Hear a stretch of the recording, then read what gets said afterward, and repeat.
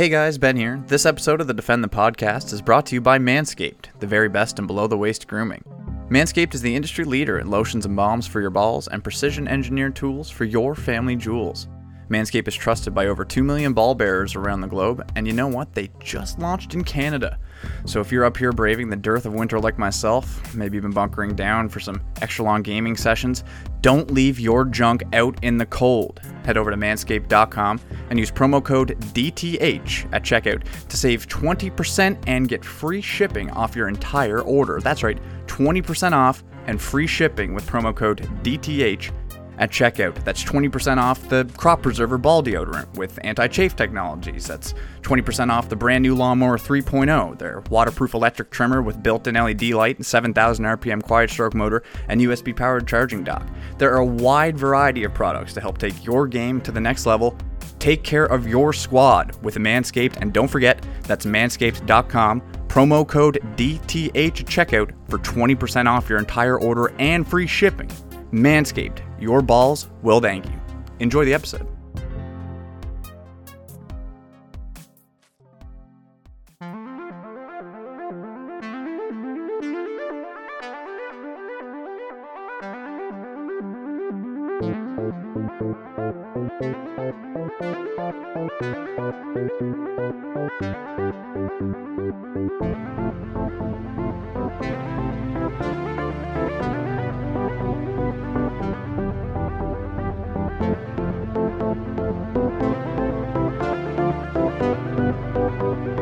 Literally scrolling through the Twitch games page to see what there is for video games right now. Nothing. It's just that stupid survival Minecraft ugly ripoff Viking game. Ooh. It has like a jank ass art style that's like, is it 3D? Is it Minecraft? We don't know. Let's just make them both look like the same thing at the same time. You're such a cool contrarian, Jameson. I have not watched any Valheim. I don't know anything about that game. Firstly, welcome to the Defend the Podcast. Secondly, you are the deliverance. The deliverance of these takes immediately out of the gate. Such a bad take as well. Because I get exactly what he's saying. Because from an outsider's perspective, I feel like the Twitch compression doesn't help the way that game looks. Because every time I look at that game, I'm like, I don't like the way it looks. It's weird. It's just a weird look. But I've also only looked for about 4 minutes, so you know. That's for the best. Yeah. I'll send you some raw. I'll send you some raw footage via USB drive in the mail to make sure that you get the cleanest possible. Oh, uncompressed. Footage. Okay, fine. If it's Fraps raw footage, I'll accept that. It's actually it's a really nice looking game. I believe. I like it. Yeah. I just find like on a glance, it's like, what is going on with this art style? That's how it is on a glance. Yeah, I get you. I hope performance doesn't get like. I hope if they decide to improve on it, because I think it's totally fine. You can parse it. There's enough ambiguity that you can like fill in the blanks for yourself. Like the trolls are just like ridiculous. Like I really, like the trolls. I know, but no, yeah, they're totally endearing. Like there's like Jameson. The trolls are probably about 32 polygons total. Nice. Like, yeah, very nice. But yeah, they're funny But it's I'll be interested to see if they decide to spruce things up, if that cuts into the performance of the game. Not that it matters. Well, I mean, I'm just a pleb. we're here, computer now. so should we just talk about Valheim? Go for it. I can just mute my mic for like 45 minutes and get more stuff done here. Do you have any questions about Valheim, Jameson? No. Anything you want to know? No? I don't really care. Like for sure. You should. Partially because it's... You really should. I just don't really... care about early access games. Like it's not once really it's early. 1.0, it's pretty much done. I'll be interested, but like I just it's not really early access. It's not like it's not. No, it's not. It's pretty much finished, but they just want to expand on it. It's like one of those kind of like Deep Rock Galactic where that game was like done. Yeah. It's so hard. They shouldn't have called it early access, in my opinion. That game is pretty much just finished. Well, that's good. I didn't know that, so that's good to hear that it's like Baldur's Gate, I guess, where it's like done. That game is like Baldur's Gate is like very much not done. Yeah. No, but like, man, it's just a finished game. It's not early access, in my opinion. I still see the process. That's part of why I don't know anything about Valheim, because I saw early access and I'm like, well, I'm sure there's like nothing there, and it'll be content complete in 18 months, and then I'll care. Yeah, there is so much stuff in this game. I just am like so not interested in a survival game right now. So it's like it's not really a survival game either. Okay, to be honest, whatever that game is, I see you gathering. I don't know what it is. Gathering materials and building things, and I'm like, yeah, I'm okay right now. Right now, I'm okay. Sure. Yeah, no, absolutely. The mood has to be right. Exactly. And we just landed the plane on Raft, and the engines were still hot, and like was it like? Could you call it a handoff period? Maybe, but like there is, I don't want. This isn't going to be this type of discussion. It's great that it is that there's like another good one that is on my list now for when I want that thing. Like Satisfactory, obviously very different, but like Satisfactory and Valheim, sort of, in my brain, similar moods. Let's say. So it's like now there's 2 on the waiting list. Both of them are not done yet, so I'll play them when they're done. Valheim's pretty much done. It's just good. That's good. I'm glad to hear that. We can use, I guess, this opportunity to talk about what we like and don't like about it, Joe, and maybe that'll sift a little bit more about what the game consists of, because we haven't really, despite how much we've played it over the last 35 hours, I think we've done a good job at not really calling out maybe things that we don't like right now, even though we know that there's still so much road for them to pave as far as this game goes, and things can change. We haven't even talked about what the game is, Ben. Why do you have to go straight into the negatives, dude? What do you hate about Valheim? No, that's not what I'm saying at all. I'm just saying we have done a good job of not saying things that I don't know. We love the game, I know that, but what if there's just Valheim it's so good, man. It's so good. I can't believe how good this game is. Okay, well, I feel like people don't know what the game is. So for people who don't know, Valheim is a game where your main objective is to kill 5 very difficult bosses, and you are progressing forward in the world via crafting, evolving your character, your settlement, and your preparation to take on these giant raid bosses. Me and Ben have killed 2 out of 5 in 30 hours. So yeah, I think this is going to take us a while to get through. But I'm really looking forward to wherever that goes.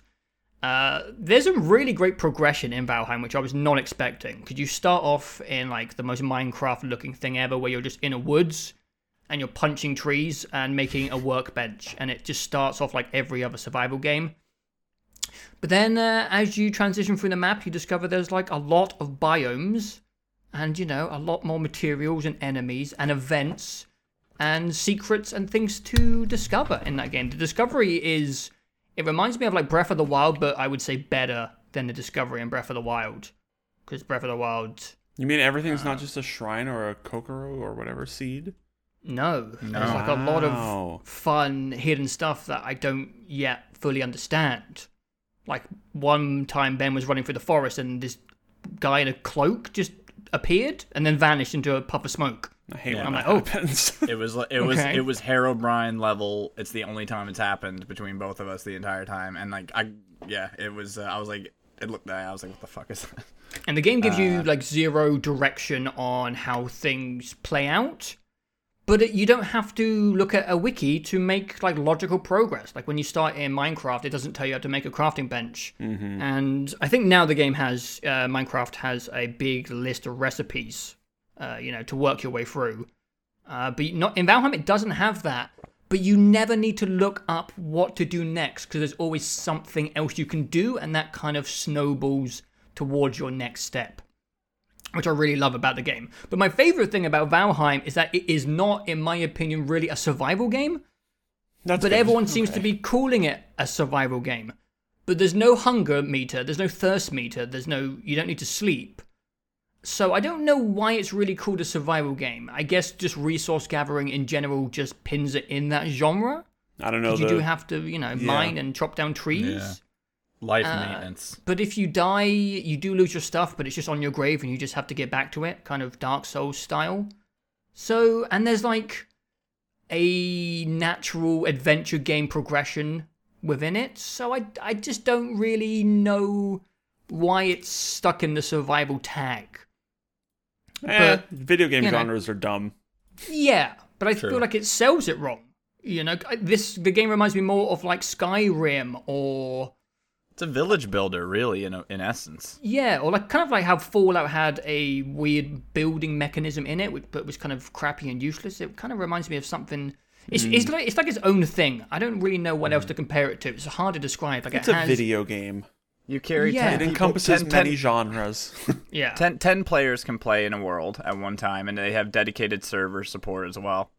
That's good. In Steam. And you and your buds can just work towards whatever, and it all points towards progression. And like whether it's chopping down trees with your stone axe, or your upgraded axe, or you're out fishing, or you're out mining tin or the various minerals there are to get to improve our camp and our structures, and so we can cook more. Like the way in which the onion is unfurled versus something like No Man's Sky has been much more digestible. Here's something you're like, Jameson. You don't have to fill any bars. Let's go. I think the thing that makes me most sad about Valheim is seeing how much everyone likes it, and knowing that I've basically missed the boat and will probably never ever play it because No. You will play it.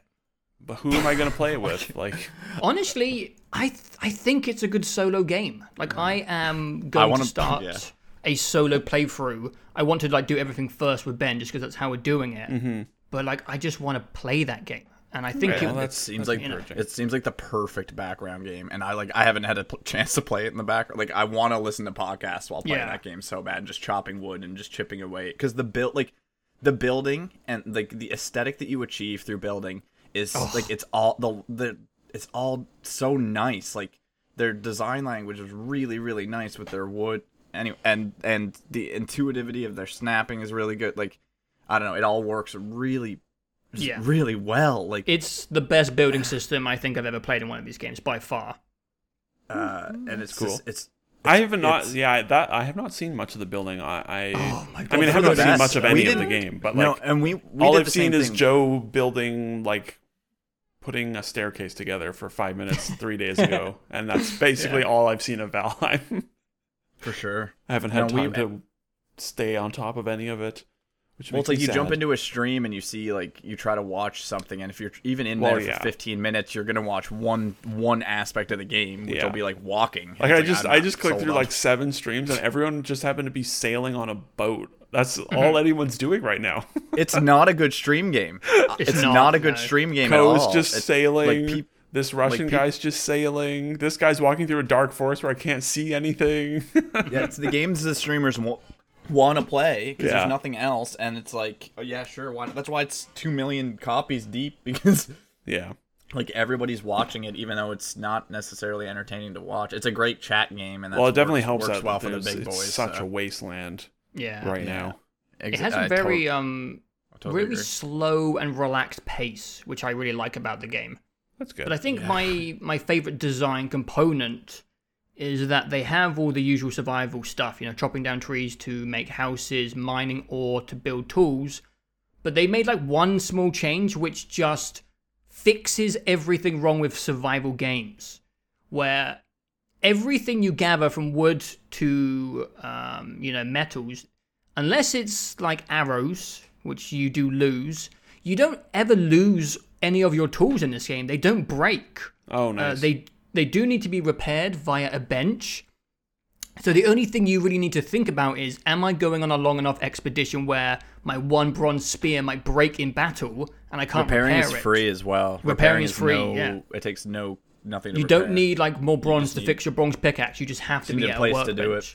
And if you build a shelter and you tear it down, you get everything back. So there's this like permanence to everything you mine. If you mine 40 copper, that you have 40 copper. And yes, if you make copper arrows, they do, you lose the arrows. And can you use copper to like make armor or whatever as well? Yeah, and that armor is forever. So there's this real like satisfaction towards resource gathering. Whereas in like Minecraft, when you find your 3 diamonds that pickaxe will eventually break. Yeah. Even if you enchant it, like that pickaxe is eventually going to break. Whereas in Valheim, if you find that copper is yours. And you can just turn it into whatever you want or break it down and like reconfigure it into whatever.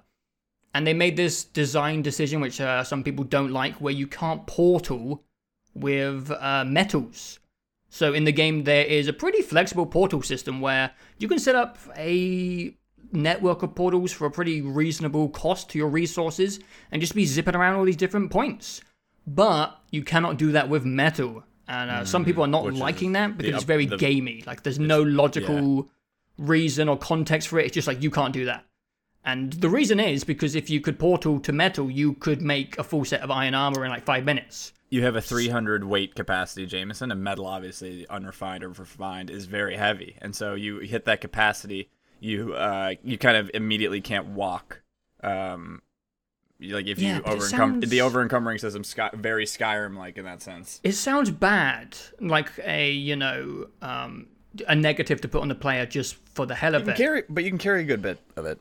But it makes, because all the resources go towards something significant, like me and Ben just did a little expedition where we got 40 iron from one crypt, and that will make me a shield, it will make Ben a spear, sorry, wrong way around, it makes me a spear and a shield, and I Ben some armor. So every time you do like an expedition, it feels like a Death Stranding moment where you're like planning where you're going to go, you're planning your inventory space, and when you get home, it's like really satisfying, and you know you're going to reap the rewards from that, which I really like about it. You eventually build a cart that you literally manually I love the cart. You keep your arms full, but it's just like there's 2 ropes at your waist, and you just sprint it along. And there's like good like emergent physics moments where your cart will like roll down a hill when you're running after it and it falls in the water. Everyone knows that trees can kill you by now because there's just physics in the game, and if stuff hits you, you die. It feels like it does feel like somebody finally took all the good things, all the best ones, and did it. Yes. And like this is the one that put the players' fun kind of first. Like even though I'm on the side that I think that teleport thing is like, I think the teleport weight gate shit whatever is fine. Like, I don't really care. I think it works. I like it. I like the impetus it puts on foot travel, obviously, because I'm a freak. And I like to. But the world's nice, I like to walk in games, so I don't really care about. I don't really care about. It reminds me of when Apex Legends came out, and it was like, oh, they figured out how to fix all this shitty stuff in BR. Yeah. Valheim feels like, oh, they fixed all the shitty things in survival games. That's cool. To the point where it isn't really a survival game anymore. It's like this long action adventure where your progress is tied to survival-like components. Yeah. And you don't have to build a house really. You need like a roof for a bed, and that's it. That's and just like real your life. Workbench. But you just build stuff because it looks amazing and it feels fun, you know? Yeah. It is a good game, and I'm glad it's here right now. Thank God it came out and saved us from No Man's Sky. Yes. Fuck me, that game is awful. Jesus Christ. I really like the food system in Valheim. That feels like another thing it fixed from certain games. Because Minecraft has this system where you get more hearts if you brew like mushroom soup, but why would you not just make 200 loaves of bread and just, walk them around? Why are you ever going to bother making a cake in Minecraft if you're playing seriously? Yeah. And in Valheim, your health bar is tied to the quality of food you are eating. You have 3 slots again, of just food like that you real can life. Yeah. But if you spend time to make like sausages instead of just a random piece of meat, your health bar will go from being at 40 max to like 150 max. So they actually give you a reason to cook good stuff, and there's no hunger meter. You don't starve in this game. You make food because it helps you in combat, not because you have to or you're gonna die. No, yeah, if you're at home at camp, you don't have to eat food at all. We went like 3 days today without eating any food at home at camp because there was no threat to us, so we just the game breaks like logic rules in survival games just to make it better, these people who make this game just know what they're doing. There's a surprising amount of stuff to discover. I really want to talk about what happened at Sea, Ben, but it is like a spoiler. It's like the best example of like what the fuck, Well, and I've heard of other instances of similar things like this happening very scarcely to other people. But you can talk about. I don't know if I don't know if Jameson will ever see it to the point. I don't know how rare it is. I'll just say that me and Ben found an island in the ocean, and it wasn't an island. I'll just say that. It was not an island. It was not an island. Giant turtle boss from Final Fantasy. But there's just stuff in this game. There's a lot going on.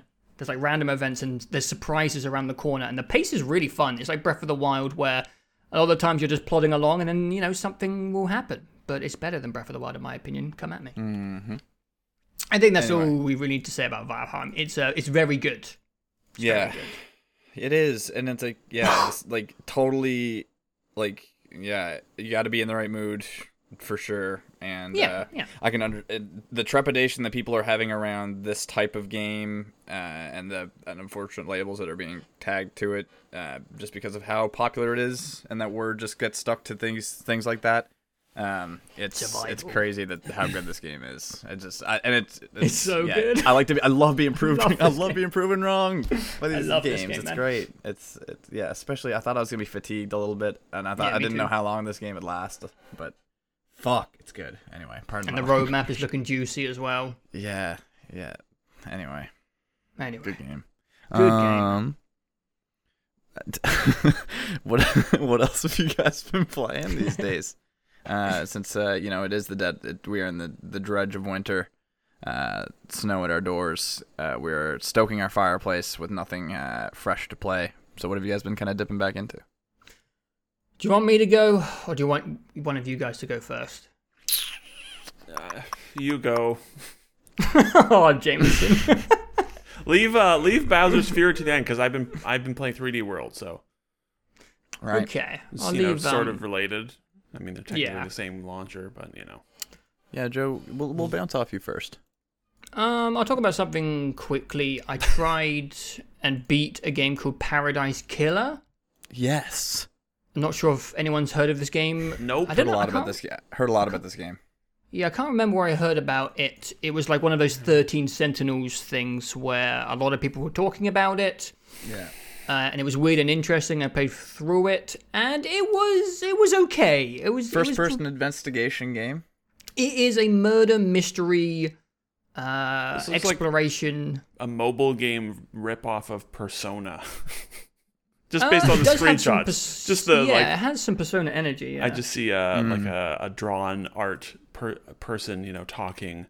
And then I've heard the caricatures are pretty creatively remarkable. Yeah, the world is very weird. It's based on an island which gets torn down and recreated every now and then because it's designed to appease and please the gods.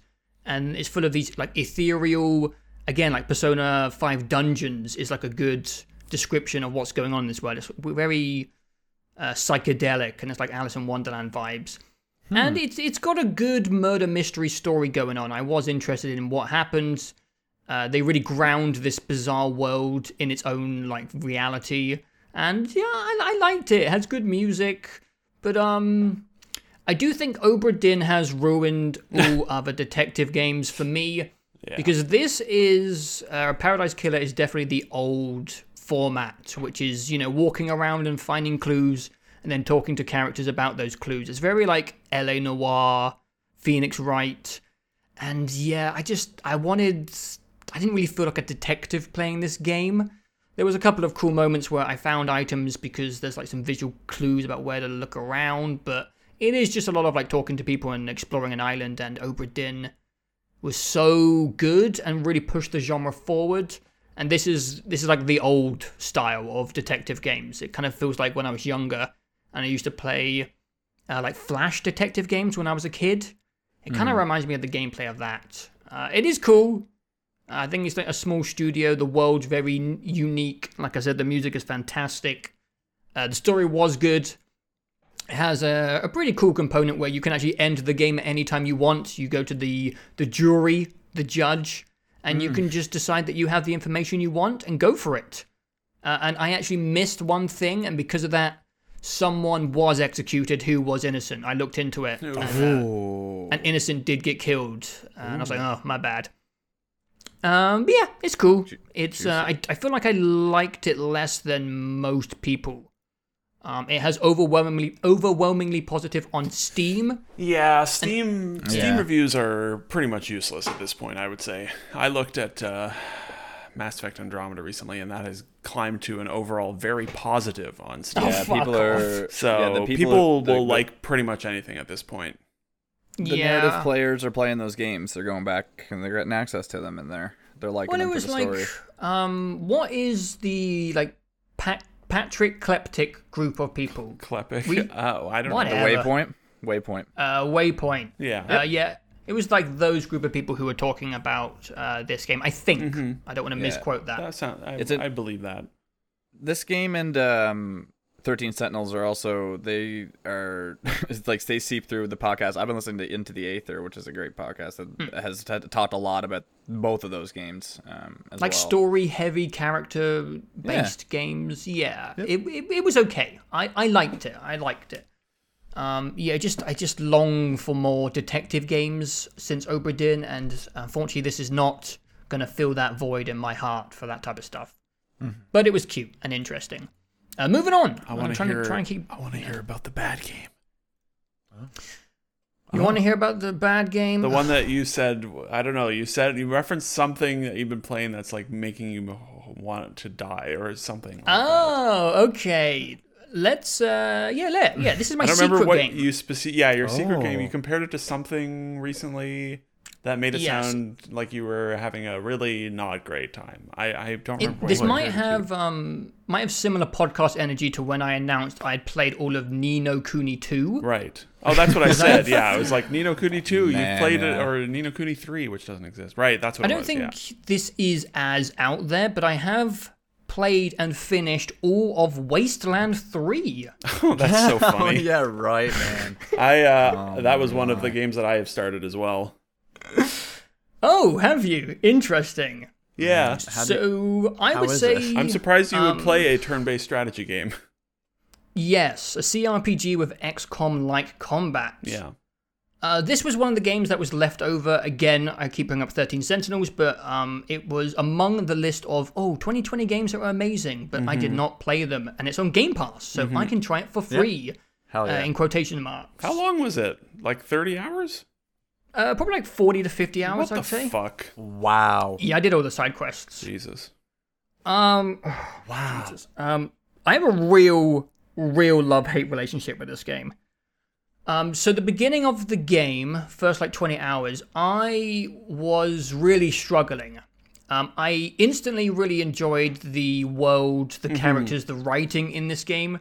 I think it does a really good job of taking stuff like Borderlands lore and making it not annoying and arrogant. Yeah. Like taking the stuff that's fun in the Fallout games and the Borderlands games, that like post-apocalyptic parody-ness. Yeah, it's very Fallout. Yeah, but Which it's not sense. trying to be laugh out loud funny all the time, which I really appreciated. Yeah. The writing is actually quite grounded. It's more the world itself, which is ridiculous. Yeah. But it's not always ridiculous in a way which is trying to be funny. The best example is like the second area you go to, it's Denver, and the town is run by an AI version of Ronald Reagan. And right, I've heard about that, and I really want to see it.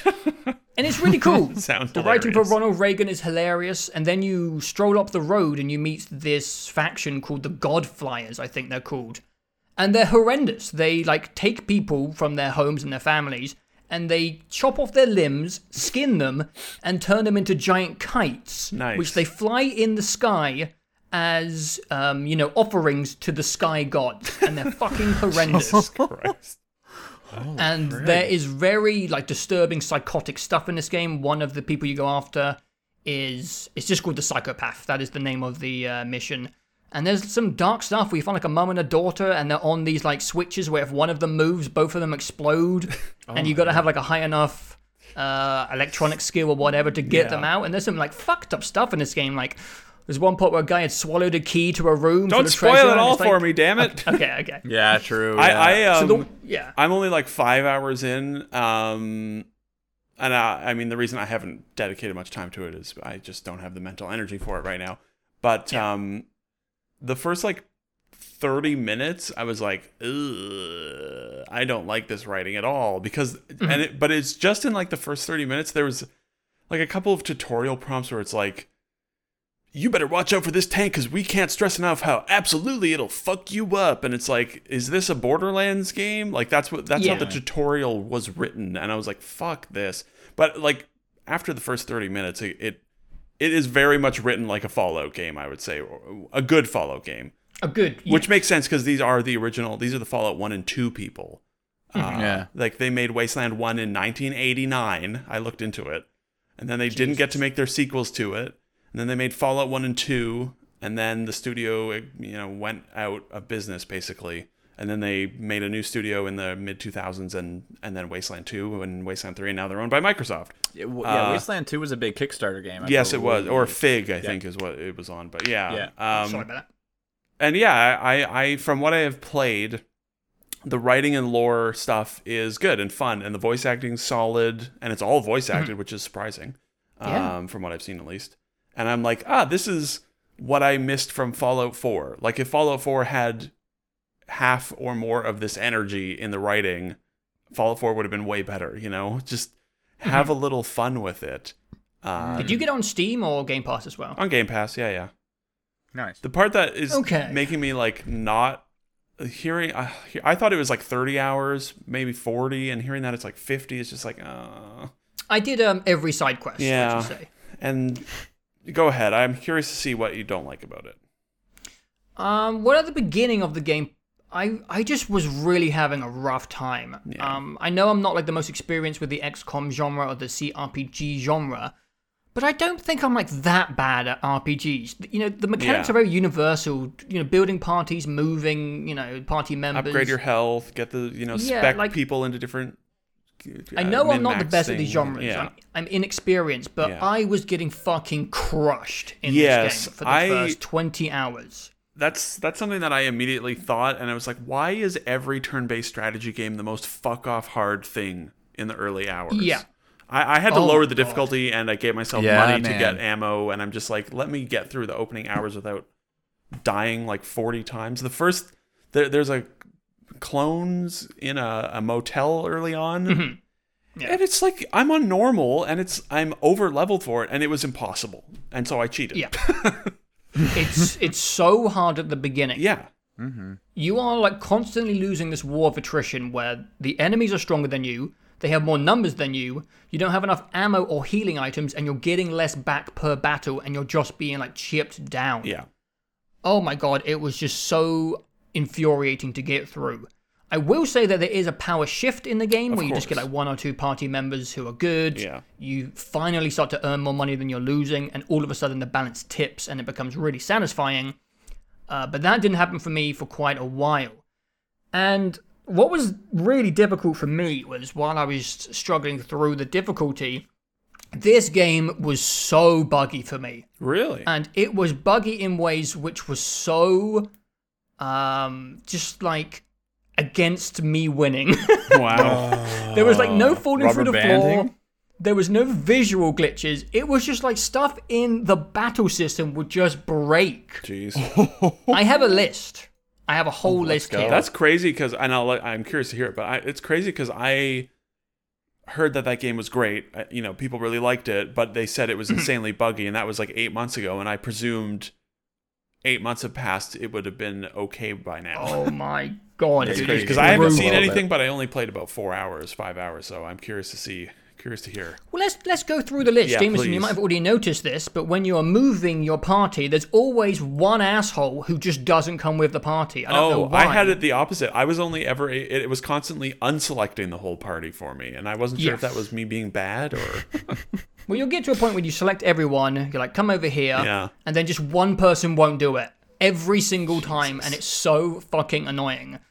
I had, like, battles just break where it would say enemy turn and they didn't do anything, and I had to reload. Ooh. That happened quite a few times to me. Oh, my. Oh, no. I once had a safe wouldn't open even though I had the right skill level, and safes are full of, like, amazing loot. So that fucking sucked. Sometimes... This one was awful. I wasn't sure if it was part of the battle system and it was like a lucky roll, but sometimes enemies would get 2 turns in a row. And let me tell you, you're just fucked. If enemies get 2 turns in a row, you just lose. Wow. So I wasn't sure if it was intentional, because I don't think it was intentional. Like a skill or something, or... The non-controllable characters you get in your party are just completely broken. They will... get out a flamethrower and hit one enemy, but light 4 of your guys on fire. They just don't think about it. It's really fucking annoying. The save system in this game is really weird and terrible. You have to be saving yourself. Sometimes it will autosave after a battle, and sometimes it won't. There was one time where I got through a long boss battle. It was the final battle of the Denver section with the Ronald Reagan. And the battle finished, blah, blah, blah. There was dialogue, stuff happened. I finished a quest, walked into another room. There was another encounter. The encounter went bad. I hit quick load, and it reloaded all the way back to the beginning of the boss fight. When post-boss fight, there'd been like dialogue. A mission had rolled. A new party member had joined. So I just made the poor assumption that it had autosaved, because it usually autosaves after every fight. But in this case, it just didn't. Oh my and then... Oh, God. And then after that fight, I had to do it again.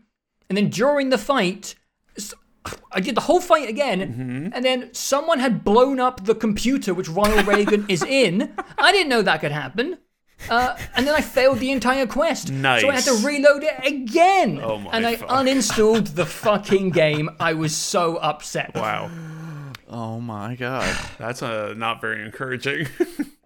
But I uninstalled Wasteland 3, and I was really fucking upset about it.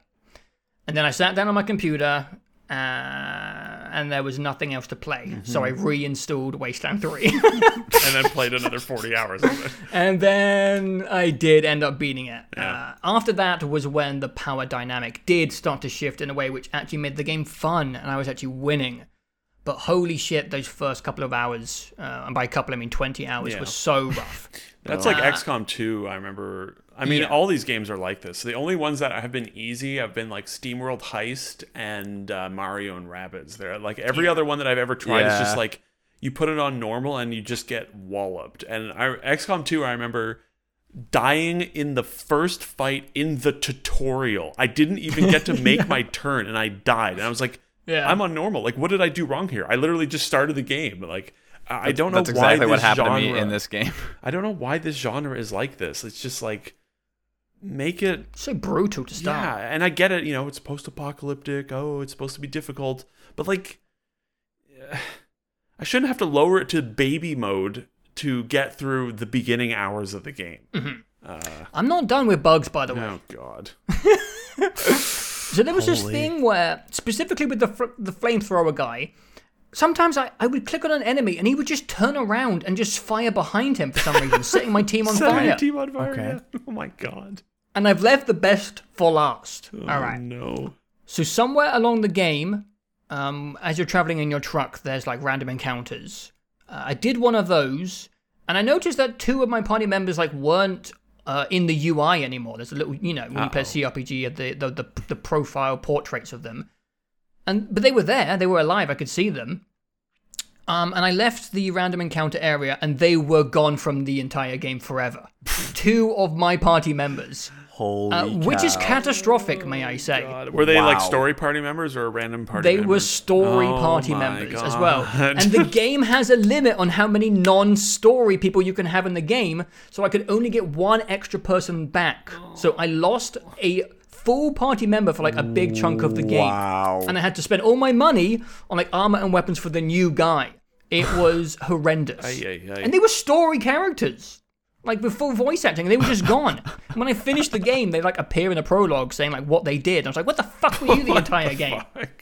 Oh my god. That's really sad because I like what I've played and I looked forward to playing more of it, you know, in a couple weeks when I've got the brain power, and hearing that makes me afraid to play any more of it.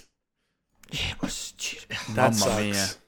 It was so it wasn't like so buggy, but every bug was so detrimental to like my success. It wasn't like it felt like they were like cruel jokes. It wasn't like T-poses in Cyberpunk, you know. It was oh man. It was like losing all your weapons or two party members or losing a turn or the enemy or your teammate sets yourself on fire, and it was so fucking annoying. Losing the turns is cracked, yeah. And it's a shame because I like the story, like I said. Yeah. I also like this is the first like CRPG I've played, but I like the like lack of input you have to put into these games. You like lie back in your chair and you don't even have to touch the keyboard. You're just like clicking on things. Yeah. I think one Saturday I had the game open for 10 hours straight, and I wasn't like playing 10 hours straight. I was doing other things, but it's so like easy to just click on things, and the battles pause per turn, and there's no like play count on Xbox. So I was like, I don't give a shit about my playtime. I just left it open all day, and I liked that like lack of input and the low energy it takes to play those games. It's really easy. And I did like the combat. I don't know why games keep doing XCOM combat. I'm going to assume that Wasteland was there before the trend. Like, this was in 1 and 2? Yeah, right? Well, 2 was... Well, I mean, I don't know. It's a genre. Like, it's... But why? Strategy game. I don't understand why XCOM is a genre, because I don't think it's that good. I really don't know why it's become a genre. You haven't played XCOM, though. I have. I played XCOM 1, and I thought it was boring. Well, XCOM 2 is fucking incredible. Yeah. And XCOM 1 was pretty great as well. The format of just like moving your teammates around and like finding different pieces of cover, I don't get why everyone's so into it. I don't think it's that interesting. I think when it's good, it's really compelling, which is mainly, I've only ever found it to be super compelling in XCOM 2, and I thought Mario and Rabbids was decent. I just like the, like, you know, it's similar to like, I don't know. I would ask the same question about Persona's gameplay, which is like, you just stand in a line and click this spell, and, you know, and it's like, you don't even move or do literally anything in that game. And I would ask the same question of why do people find that style of like JRPG turn-based combat fun? Yeah. You know, it's just different strokes. Me too, honestly. Well, okay, that's yeah, me too. I don't know why that's a genre. I find them fun. I like the squad building aspect of them, and then getting like super OP and just like demolishing everything with your different abilities and the personality. Like, that's why I keep saying XCOM, because like the personality, especially in 2, of like the individuality of every character, and they can get so fucking OP. And well, I'm not calling out XCOM. They made the genre. They're allowed to do their own genre they invented. I'm talking about why do people keep ripping it off when I don't think it's that good. Obviously, lots of people like that genre, because they make a lot of those games. They put like 4. There's like 4 or 5 of them every year, and Gears of War did it. Yeah. Gears Tactics. I don't get it. They just all play the same to me. I just don't get it. I think the good ones stand out, and that's why I don't play many of them. Is because there aren't actually that many that are super interesting as a turn-based strategy game. Like, Wasteland seems interesting as a story RPG, not as a turn-based strategy game. Mm-hmm. Yeah. The combat is it's okay. It's okay. They do have a lot of like variants. There's like powers where one of my party members was an animal whisperer. Right. And any animal I found in the wild, and they would join the fight. I once had a stag who would run around and kick people in the face. That was pretty funny. Do the cybernetic chickens have anything interesting to say? Because I've tried to talk to several of them, and they just say cluck.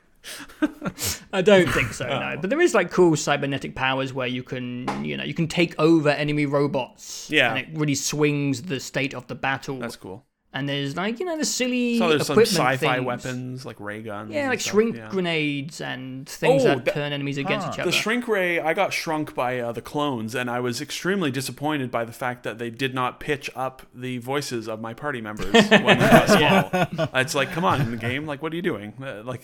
Come on. That's a very good point. Yeah, I think I'm done with my rambling. It was like one of those I don't know, games where you play because it's a new genre and you have to cut your teeth on something. Sure. I've never played a CRPG, and I really did like the unique aspect to the genre, which is like the freedom to make your own decisions, kill who you want to kill, and all that stuff. And when the game wasn't broken, I found the second half of the game was less buggy, and that might have been just because I'd learned to play around the bugs. But I really did enjoy the second half of the game. I found the ending a bit strange. It just kind of finished, and I was like, oh, okay, it's over. That's all right.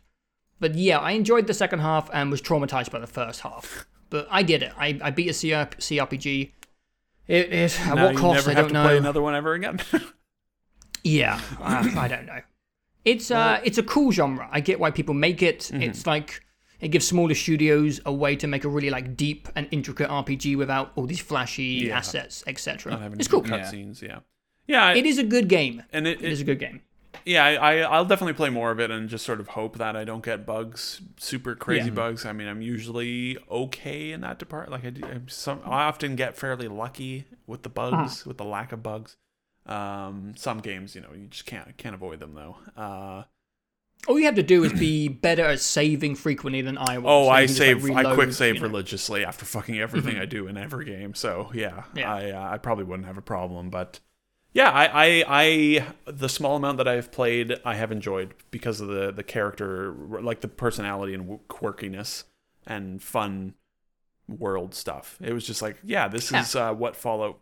This is the writing that Fallout should have. You know, they should go for it. They should do weird, gross, funny, dumb, all those things. Yeah, for sure. And honestly, my favorite thing in it so far is the not all the time it comes up, but every now and then in specific battles, there's like really interesting music. They and I read up on it. They hired Quentin Tarantino's music supervisor to compose music for this game. And what she did, I think it's a woman. They took like various anthems and hymns, like Christian hymns and American anthems, and a couple of like 80s songs, and also a couple of like obscure 80s TV theme songs.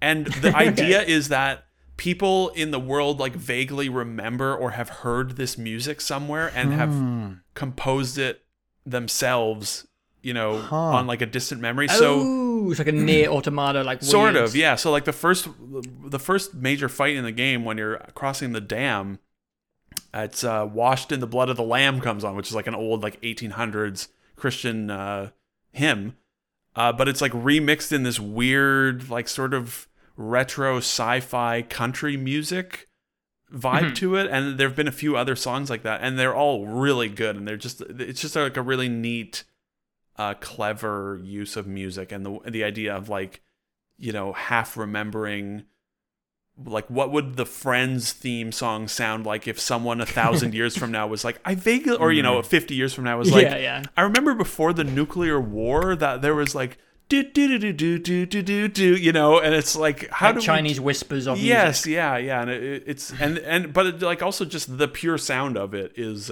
nice. It's got a good sort of bluegrassy but futuristic. Yeah, I've really enjoyed that part of it. It's neat. I installed it and Desperado 3 because I'd heard both of those games were quite good. I tried Desperado 3. It is interesting. It's stealth, right? I presume it'll be fuck off hard as well and make me annoyed and frustrated. So, yeah, I don't know about you, Jameson, but also near the beginning of the game, there was like a bunch of encounters in really like small spaces where I couldn't even find like enough pieces of cover for my team. Right, yeah, like when the clone encounter that I keep mentioning, like I had a full party at that time, which I think is what, six people, and you walk into the entrance of the room and there's nowhere to go. Like it's just your whole party is stuck in this foyer of this room, and it's like I gotta slowly. Yeah, it's very much not like XCOM where you get this big sprawling thing and you can spread out really easily. Yeah. There are obviously encounters like that, and they are unsurprisingly the best encounters in the game when you can actually use combat. Close quarters combat in those types of games is not what it's meant for. Like that's it feels like it's the wrong like genre, those rooms. They're really strange. Yes, and I'm not sure if I like the you know, the detection mechanic where it's in real time and there's like circles around the enemies. Right. And the battle doesn't start until you get detected. I don't know. I couldn't be bothered to. I don't know. The stealth. It's weird. Stealth in those games is also weird. Like it's. I've never really bothered with it most of the time. The only game that what was that game called? Mutant Year Zero from 2 or 3 years ago was another one of these games. But it was like very stealth focused, where it's like. That game actually did a good job of making it feel, it was a post-apocalyptic game that is supposed to be very difficult, but it actually made it feel manageable while also being difficult, in that it was like, a lot of it was about avoiding getting into combat. And so you'd have to stealth by things or use suppressors to sort of just kill the guys without even entering that form of combat. And I remember the stealth being good in that, but every other game, even XCOM, where it's like, sneak past these things, I'm like, no, let's just fight. Like, come on, I can't be bothered. You know, it's just a pain in the ass. All I'll say about that combat is the snipers are not good in that game. That's what I got a sniper, really and started decking her out because snipers in XCOM are fucking nuts. And every time I shoot with her, she misses. Yeah, or they do like a little bit of damage 50, compared to like what 10 other, damage of 200. And it's like, what are you doing? Yeah, it's weird. Yeah, don't build a sniper class. That's all I'll say. That would be my expectation for that. Like that would have been my plan in that game, which sucks. Building a sniper class, yeah. That's like as soon as I got someone that had a sniper, I was like, okay, you're my sniper. Because in XCOM, you want like at least 2 snipers in XCOM because they just roll everyone. And you do your long range Overwatch for in between turns, and they're great. And then in this she's gotten nothing done. She's completely useless. The RPG seems good. Yes. I want to give myself like 80 ammo of RPG and just roll through everything. Oh yeah. It was a mixed bag for me, but I came out on the other end really enjoying it. Good. That's cool. But yeah. Brutal first half, really fun second half. The nice thing, overall, glad I did it. The nice thing is Cheat Engine works for that game. Yeah. I have already tested and tried, and it very much works, which is nice. It's nice to do that every now and then, where you're just like, I have no ammo for my guns, and I have no money, and there are no quests nearby. I'm like, well, let me just open Cheat Engine and just put an extra 2 zeros at the end of my $4, and there we go. Now I can buy ammo. I gave myself like 20k and just bought all the ammo from all the vendors in that first town, and then rolled back my money to like 300. And I'm like, okay, now, and I think I bought like 25 healing items, and I'm just like, okay, now I can just sort of enjoy the video game a little bit better. Yeah. Probably smart. That was not to interrupt what you've been playing, but that was part of my conundrum over the last couple of weeks of even before all the house stuff started. I was just not in the mood for the on-ramp of a video game, right? Yeah. Because I've been very slowly starting Persona. I haven't really played much for a couple of weeks again, just because of everything. But I played, like 15 hours of it in 10 or so days, and that was the tutorial. Most of the tutorial has finished now, but it's just like never-ending tutorial, and then there was one other thing. What the hell was it? Oh, well, I guess Wasteland a little bit, and then No Man's Sky. Of just like like all those games just like beating you over the head. And I said it to everyone. I'm just like, I hate how bad games are at getting you into the point of where you're enjoying the game, right? And No Man's Sky and Persona, that's a lot to be on one plate. Oh my god, my brain was so fried like 10 days ago. I was just so not interested in playing anything. And that has the Wasteland learning curve hasn't been too bad. It's not. It's a lot of it's just like I know how to play these games. Click past a lot of them, but that has, when we get to what I've been playing, that's just been like I've just abandoned trying to learn any new games right now. It's just like let me just. It's my biggest holdup. It's just I've weirdly. Sorry. Oh, I just don't know how it's been like. We're so far into video games at this point, like in terms of modern game design, and 90% of games fucking suck for the first like 10 to 20 hours when they're long. Like even games we loved, like Red Dead, like the first 10 hours of Red Dead 2 fucking sucked. Like they were awful. And like every open world game, and even, like the only games now I feel like that you can just launch and play are like 3D World, like Super Mario 3D World. Like I don't need to, there's no tutorials in that game. It's Mario. You run, you jump, right? Like, great. And that's, I wonder if other people get bothered by that as much as I do. I know, like you said, Ben, it hinders you, but like, it's just every fucking game is just like, oh my God. And I just feel like there are better ways to tutorialize, because games do it every now and then. And you're like, oh, I don't even realize I have learned all these things, because they're not popping up like a tutorial text window that's 4 screens long, Persona, and explaining just system after system after system in text only, and not letting you play with the system for like 30 minutes, before introducing a new system. How is Valheim for that in that regard? It's so interesting. That was the exact pivot I was going to make. And I'm sorry to step on toes here, because I feel like to comment on like fatigue of having to learn games. There's not enough games nowadays that are continuing the development of the language of video gameplay, and are instead just memorializing and instead rebuking and doing everything that's already been done, and retelling you systems that already exist and have existed for the last 10 years. Every game is still teaching us the same thing. And they over explain it as well. And it's like some tutorials, I wish it was just like, just do this, you know what you're fucking doing, let's go.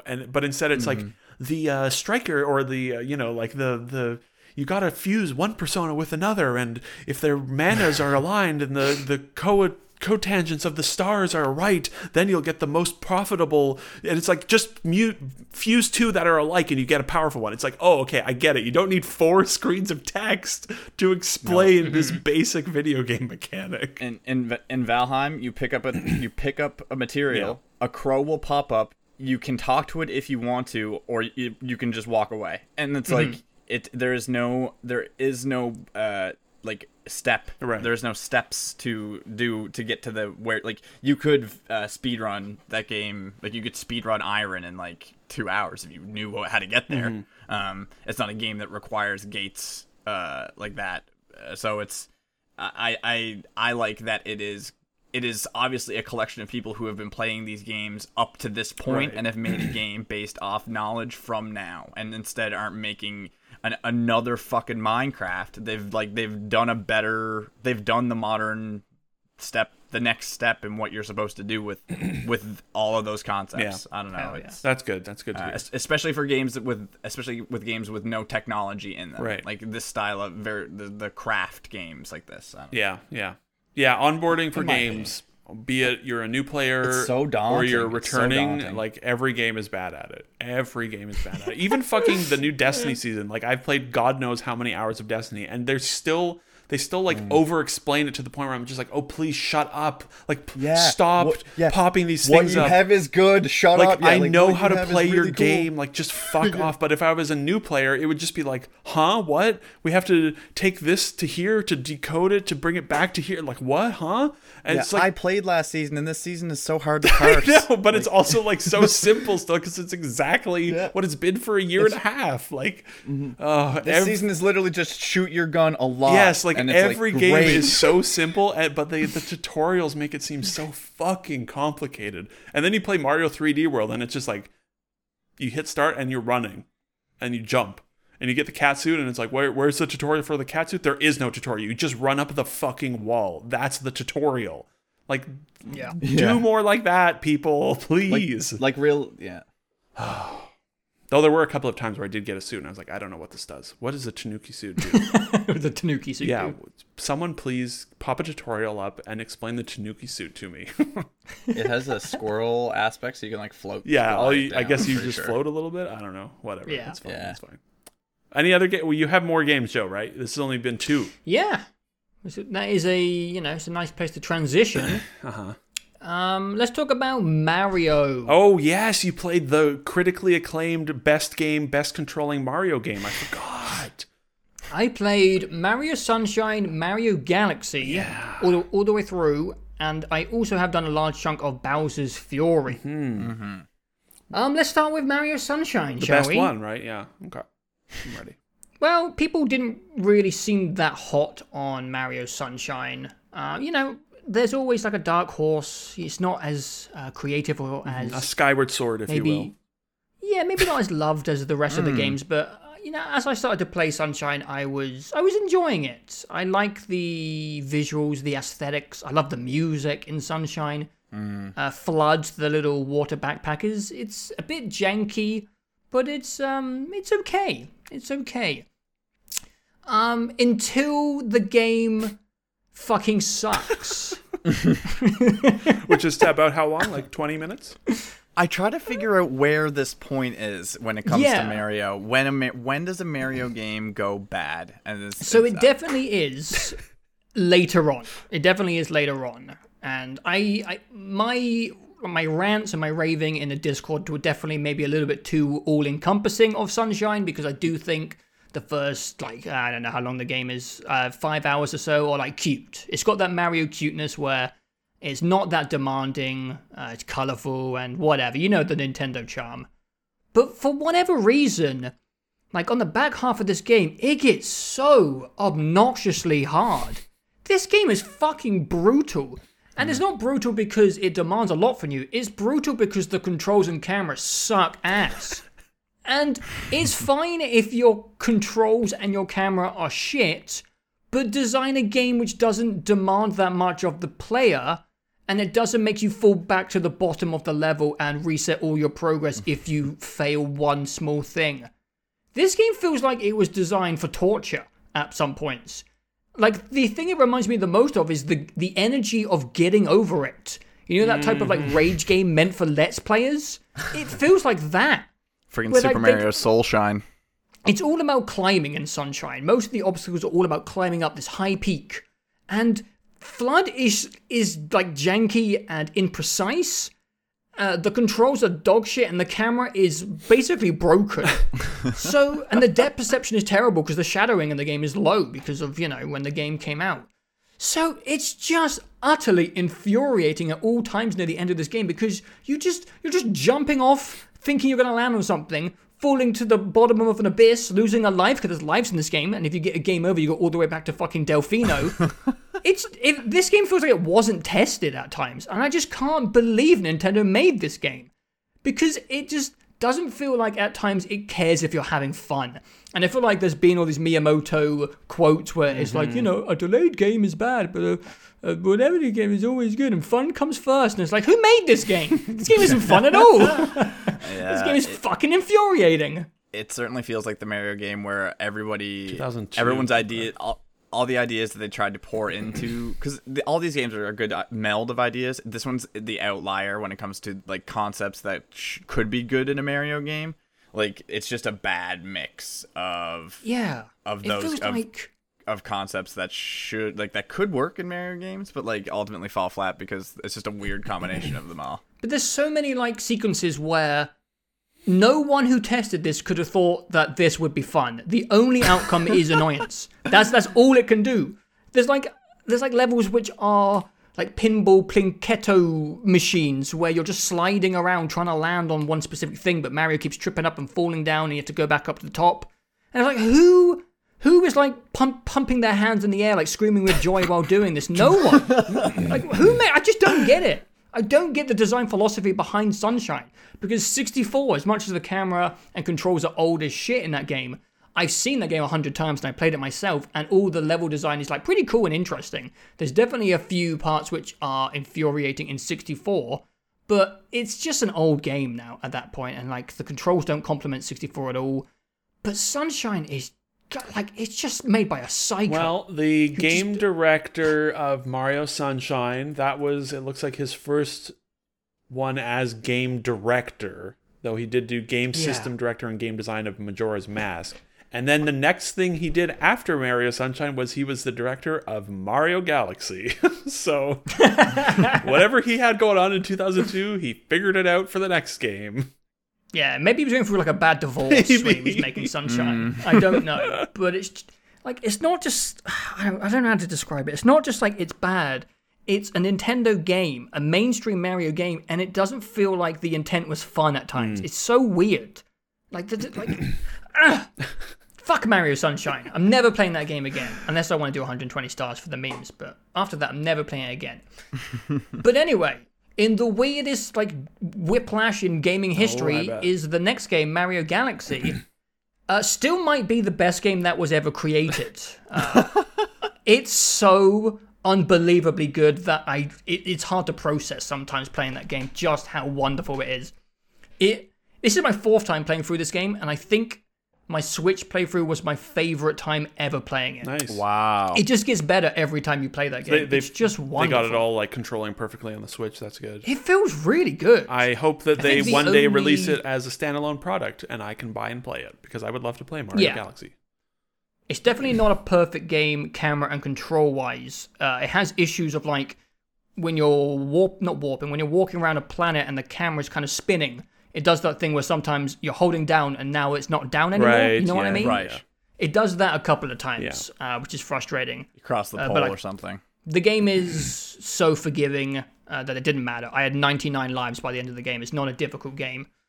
It's just unbelievably creative. I think a weakness of the game is it takes too long to like get confident with the game design. The first couple of planets in Mario Galaxy are just a bit... They're not bad, they're just like very mindless and so easy that it has like this like Toad treasure tracker vibe where it's so thoughtless that it's a bit too thoughtless for, you know, it's like this is made for children.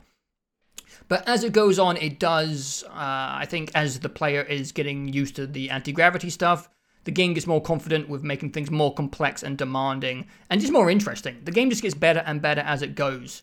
And I just can't believe that game came out in like 2007. Like what has happened over the last 13 years? Like where have we gone? Where a 2007 game is better than anything I played like last generation. It's so good. I can't believe how good it is. It's like not even... I don't get it. I don't know how that game came about. I don't know how... Like, after playing Bowser's Fury, I was like... you should have just made Galaxy 3, 4, 5, and 6. Anyway, I haven't got anything new to say about Galaxy. It's a really good port. That's good. I thought the motion controls were way better than when I played on the Wii. Well, there are motion controls still? Yeah. Oh, that's unfortunate. Joy-Cons. It's not, actually. They're really fun. Those are pretty shit in every video game, huh? Well, that settles that, doesn't it? But you have that game surely has to work like on a Switch Lite, right? Without motion controls. Yeah, I don't know. I played it with the Joy-Cons. Yeah, I wonder. But one thing I really like about Galaxy, which I never really utilized in the Wii version, is you have like a mouse cursor on the screen, which is with a waggle stick. And you can shoot your star bits at enemies. And I never really used it on the Wii. I just kind of waggled it around to collect the bits. But it becomes like this weird motion control shooter game where you're like sniping these Goombas and then kicking the shit out of them with Mario. And it's just so good. The game is so good. I can't believe how good it is. Anyway, wow. Playing Sunshine and then Galaxy immediately afterwards, knowing that they are in the same series back to back, is just... It's unbelievable. Like, from a gameplay whiplash perspective, I don't think there's a series like it, where one game is just a piece of shit, and one is a masterpiece like that. It's unbelievable.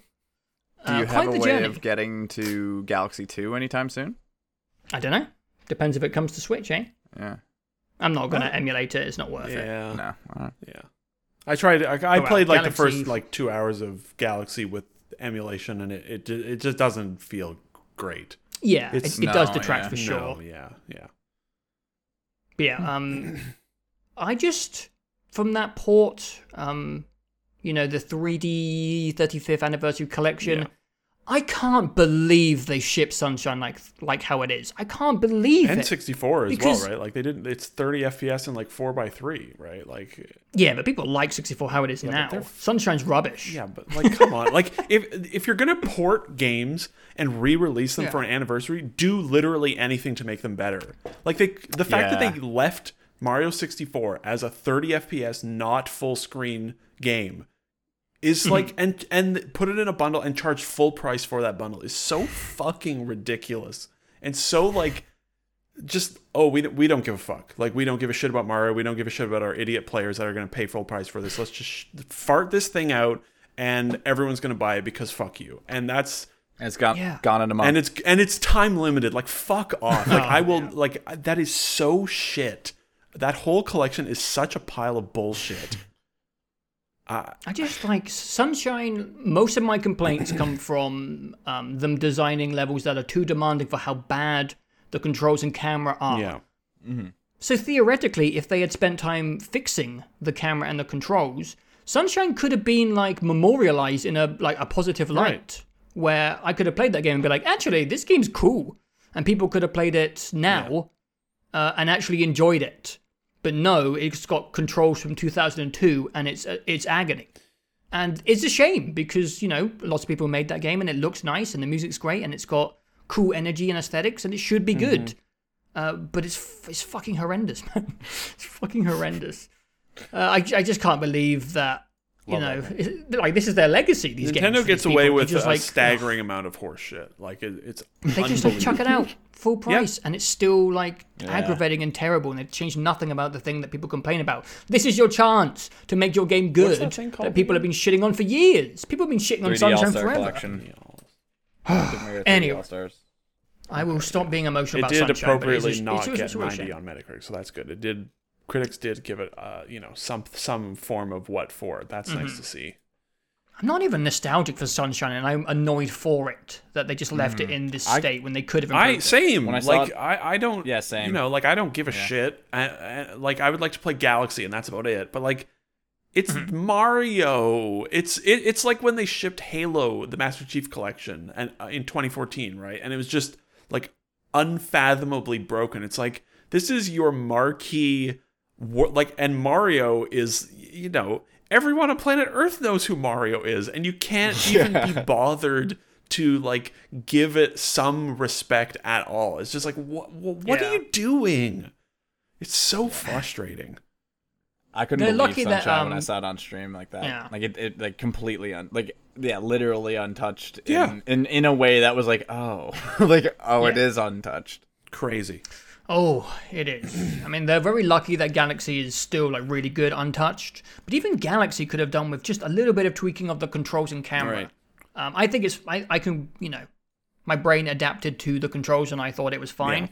But, there's some stuff that could be improved about Galaxy, and why not, man? Why not? If you're going to re-release a game, and charge full price for that collection, make it a little better. Well, at least, Jameson, you get 3 games for full price. 3 games for only $100. 315. Like the newest of those 3 games is 13 years old.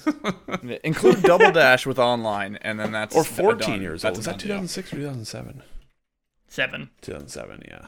Like, Nintendo, man, fuck. Nintendo. We'll talk about that more in the news.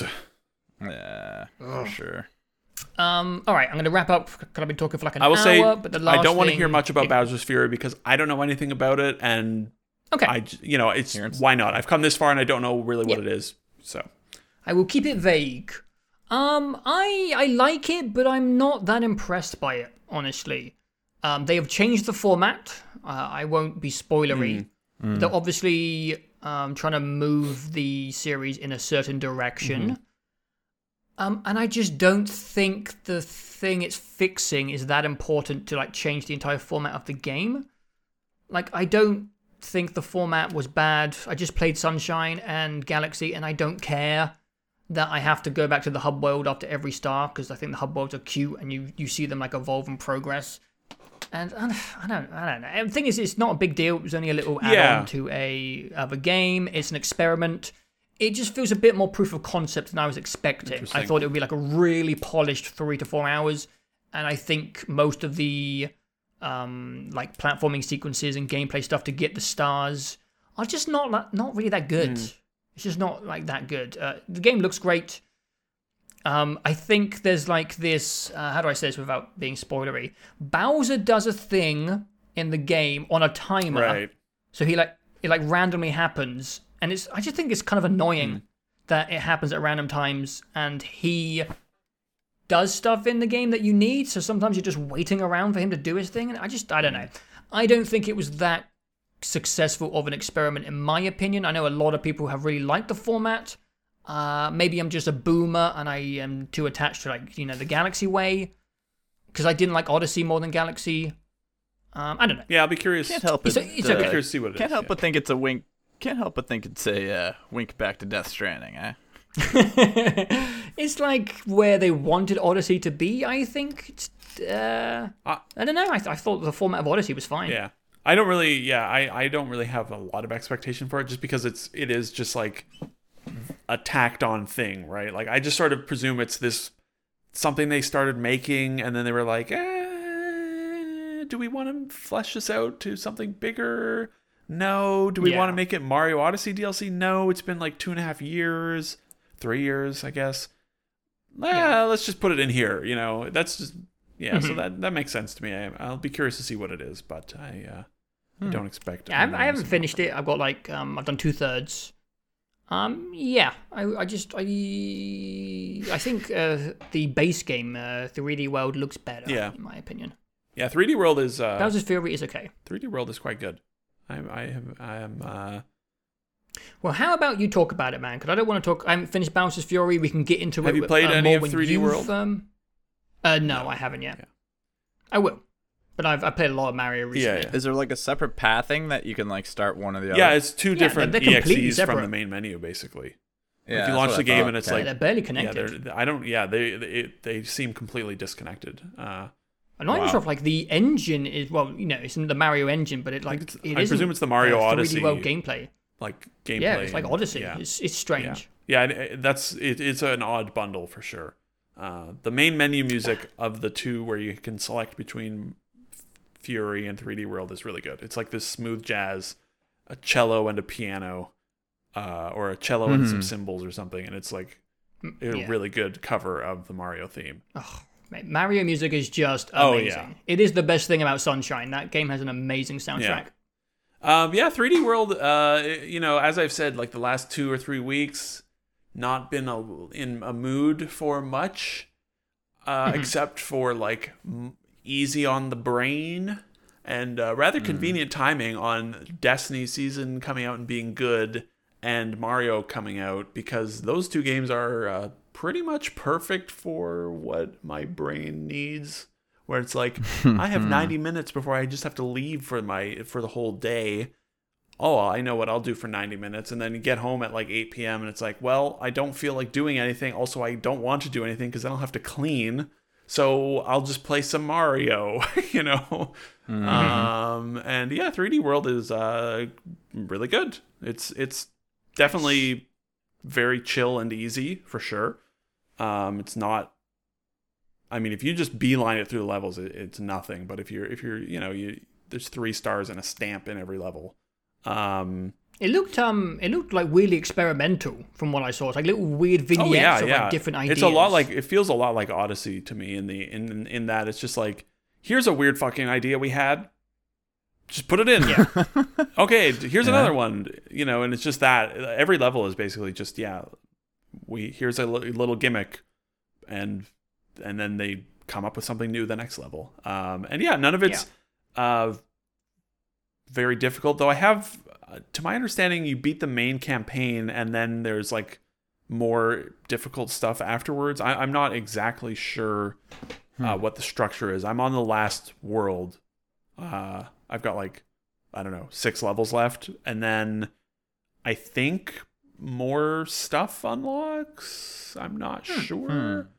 I don't know how many stars I'm at. I should have checked, because that would, I think there's like 280 stars or something, and I'm at like 150, and I'm about to beat the game. Nice. So there's theoretically like another whole half of the game there, I think. Yeah. I'll be disappointed if I was wrong, because then the game will just be over and I'll have 100%ed it. But if you're going for the stamp and 3 stars in every level, it's a good, you're poking at things, you're looking for the little weird things that stand out, experimenting with them to try and find the stars. Very Odyssey-like, except it's, self-contained into a little 5-minute level.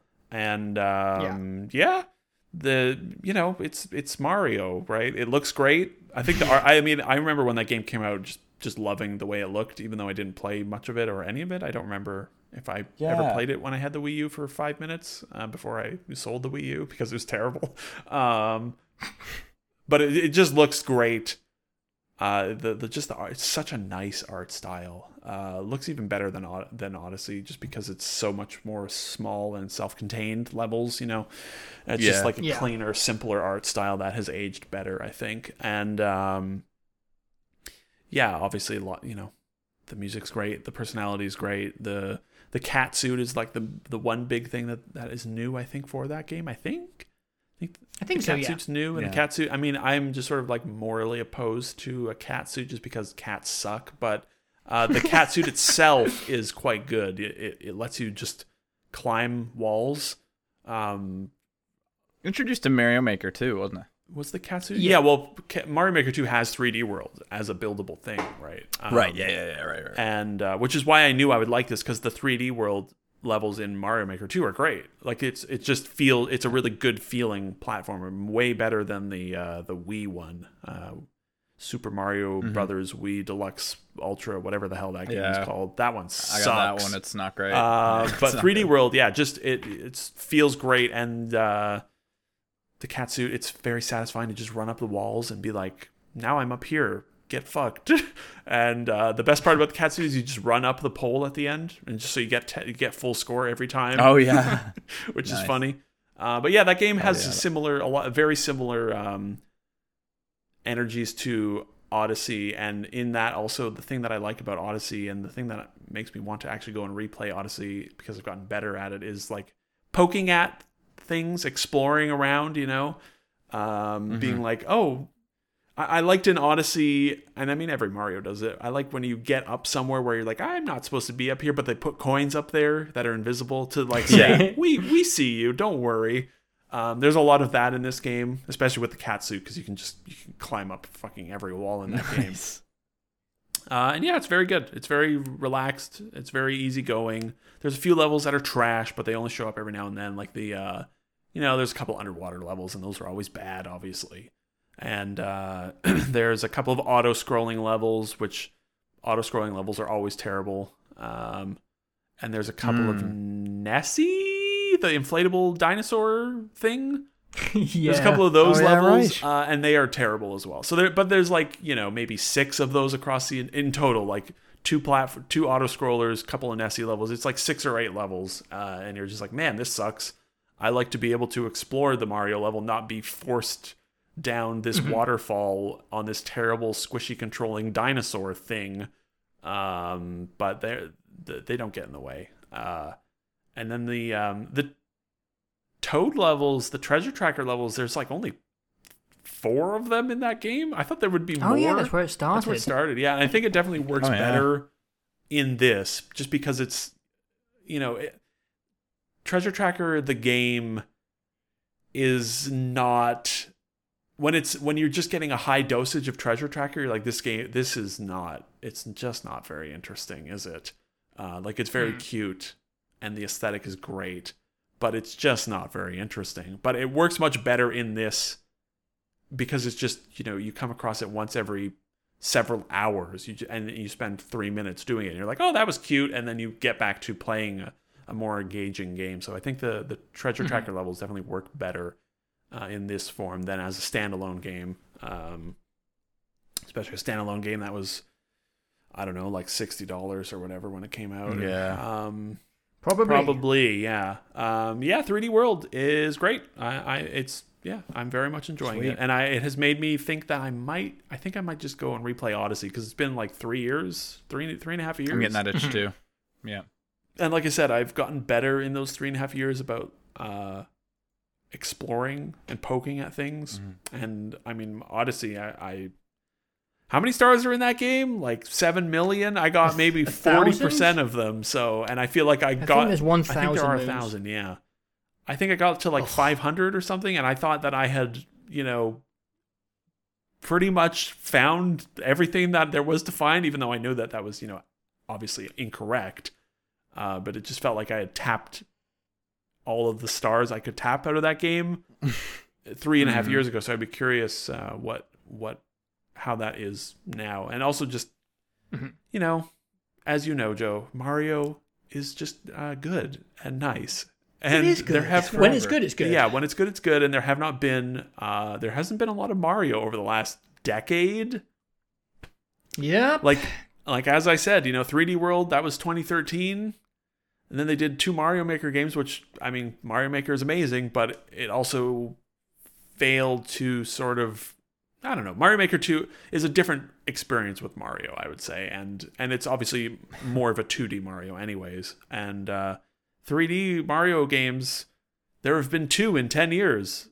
And 3D World is great, and Odyssey is great. And it's like, I wish I could play Galaxy, but it's, tied up in that collection. And so I guess I might just replay Odyssey, because that game is really nice and very pleasant. And yeah, Odyssey's who the fuck knows when there's going to be another Mario game? I don't know if Nintendo even knows. They were like, huh? What? Are we supposed to be making video games? Oh, but we'll get. Jameson, you idiot! We have Mario Golf. That's a Mario game. Yeah. Let me tell you, golf, even in person, is fucking boring. I will never play a golf game. And you underestimate Mario Golf. No, I don't think I do. I don't know. I'm going to get Mario Golf. Of course you're going to, but I expect Mario Golf to be exactly like Mario Tennis, where it comes out and no one fucking cares. And people are like, yeah, it's fine. And then 4 minutes later, everyone on Earth has moved on from Mario Golf / tennis because... Oh, yeah. It's not going to break the world, but it's, Golf is just... It's fun. I know they could have went with they've done soccer, they've done baseball, you've done basketball, do the other good sports. Yeah, golf is the least interesting sport ever invented, and that is true. And that's not to say that I dislike golf on some profound level. I mean, I have golfed before, and I understand the sort of understand the appeal of it. It's very chill. You just walk around and chat and hit a ball every now and then. It's like, okay. It's so old rich guys but it's also, ask their other old rich guys to go for a walk. I think the culture of golf is horrifyingly off-putting. Just such fucking snobbery. So hopefully Mario can just dunk on all of that and just be like, it's, go all Happy Gilmore on the golf culture in Mario Golf, whatever it's called. I guess it's just Mario Golf. I don't know. There, of course, is something attached to it, but... Let me see if I played anything other than Mario 3D World and Destiny. No one wants to hear about Destiny. It's good again. They did it, boys. It was bad, and now it's good again, so it'll be bad again soon, and the cycle continues. They boiled it down to just shoot as many things as you can in this very cool thing. And get good guns. They boiled it down to and it's literally all you have to do to make Destiny good is make it so that it's fun to shoot lots of enemies and put a good gun at the end, and then it's good. Dean's playing every day. I know. It's never been better. So am I. The secret mission that came out yesterday or 2 days ago was awesome as well. It was did you guys do it? Fuck, I want to do it. With you. It's fine. It was great solo. It was like a horror mission. It was awesome. It was really cool. I know. Shut up. I don't know anything else about it. But yeah, anyways, Destiny is good again. So I look forward to complaining about it in 6 months. Yes. Like I said, I have started Persona 5, and I like Persona 5 fine enough to want. I will keep playing it when I have more brain power. I stopped playing it because I was not in the mood to deal with high school exams and my friend zone while I was trying to deal with real life things. I'm just like, I'm not in the mood for this. This is gonna give me nightmares because it's high school again. I would say that I mean, I don't know that I will play all of Persona 5 because it's so fucking long. It's so long. And it is, at least so far, as I said in the Discord a few times, it is very visual novel. It's you're just, I think that was something I meant to say sort of in the opposite to your point, Joe, of Wasteland and how hands off it is. That was also part of my desire over the last few weeks is Persona with all the tutorials is also I'm so disengaged from it. I'm my hands aren't doing anything with Persona. You just sit there and you hit X through dialogue and dialogue and dialogue, and then you get into combat and you hit triangle, and I wanted something to keep my hands occupied in terms of playing. So Mario, great. Destiny, great. Persona is just kick the feet up and just put the controller to your side and hit X. Thank God for the auto advance through the dialogue now. You just don't even have to hit X. Yeah, what's that acronym? APM, actions per minute or something like that? Actions low APM extremely games. Low APM in Persona 5. But knowing that I can play it through remote play is cool if I don't feel like sitting on my couch to play it. Because that game is so... the most you'll do is run around in a 3D space, but even then, even in a dungeon, it's oh no, I got into combat because I didn't run as stealthily as I could have. It's whatever. But yeah, I like that game. To me, you know those videos, what are they called? The lo-fi beats to study to? That's what that game is, right? That's literally that game's world is that. And I like that vibe. I like the lo-fi beats to study to vibe of walking around Shinjuku or wherever the hell you are in Japan. I like the way the music changes when it gets to the nighttime. And she's like really softly singing, and you're like, "Yeah, let's go to sleep." Yeah, and inconsequential. And it's. I think what's interesting to me about Persona 5 is like nothing about it seems as good as people say Persona is. You know what I mean? Like, and granted, again, I'm 6% of the way through this game after 15 hours. You know, it's so early. But nothing about it so far has been like, why is this one of the most beloved games of all time? Like, I don't know if it's up there with that. Oh, I don't know. Status. People love Persona 4 and 5 so much. Oh my god, yeah. Like this game, Persona 5 Royal has like a 96 on Metacritic, and obviously I'm not just basing that off of critics. I see people talk about Persona all the time, and it's like it's very stylish. The style of parts of it look amazing. I think the sort of like Valheim, based on my very, very limited looking at Valheim, I'm like, there's a weird sort of clash going on here, and Persona has that weird clash as well, because when you're running around the 3D world, that game is ugly. Like it's like, it was a PS3 game, and it shows where you're just like, this is just like the art here is just, it's just. Persona 5 was PS4. Came out in Japan on the PS3, didn't it? I think it was developed. Yeah, it was developed for the PS3 first and foremost. I mean, it came out on PS3. Yeah, PS3, PS4. Just like Persona 4 came out. Wow, I didn't know that. Well into the PS3's life cycle, but was primarily for PS2 because it takes them so long to make. But yeah, I like just that specific aspect of it when you're running around the world. It's just like this, like the Mementos stuff. It's just like, and also the enemy design. Mementos was a low point.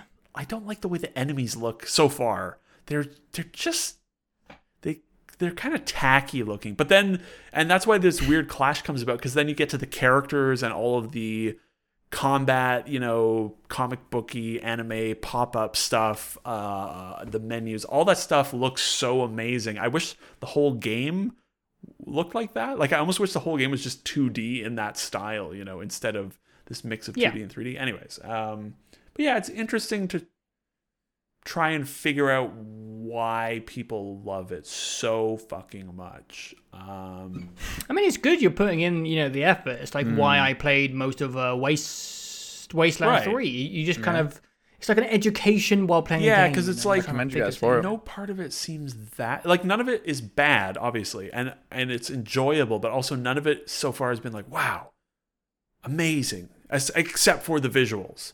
And I mean, the soundtrack is very good as well.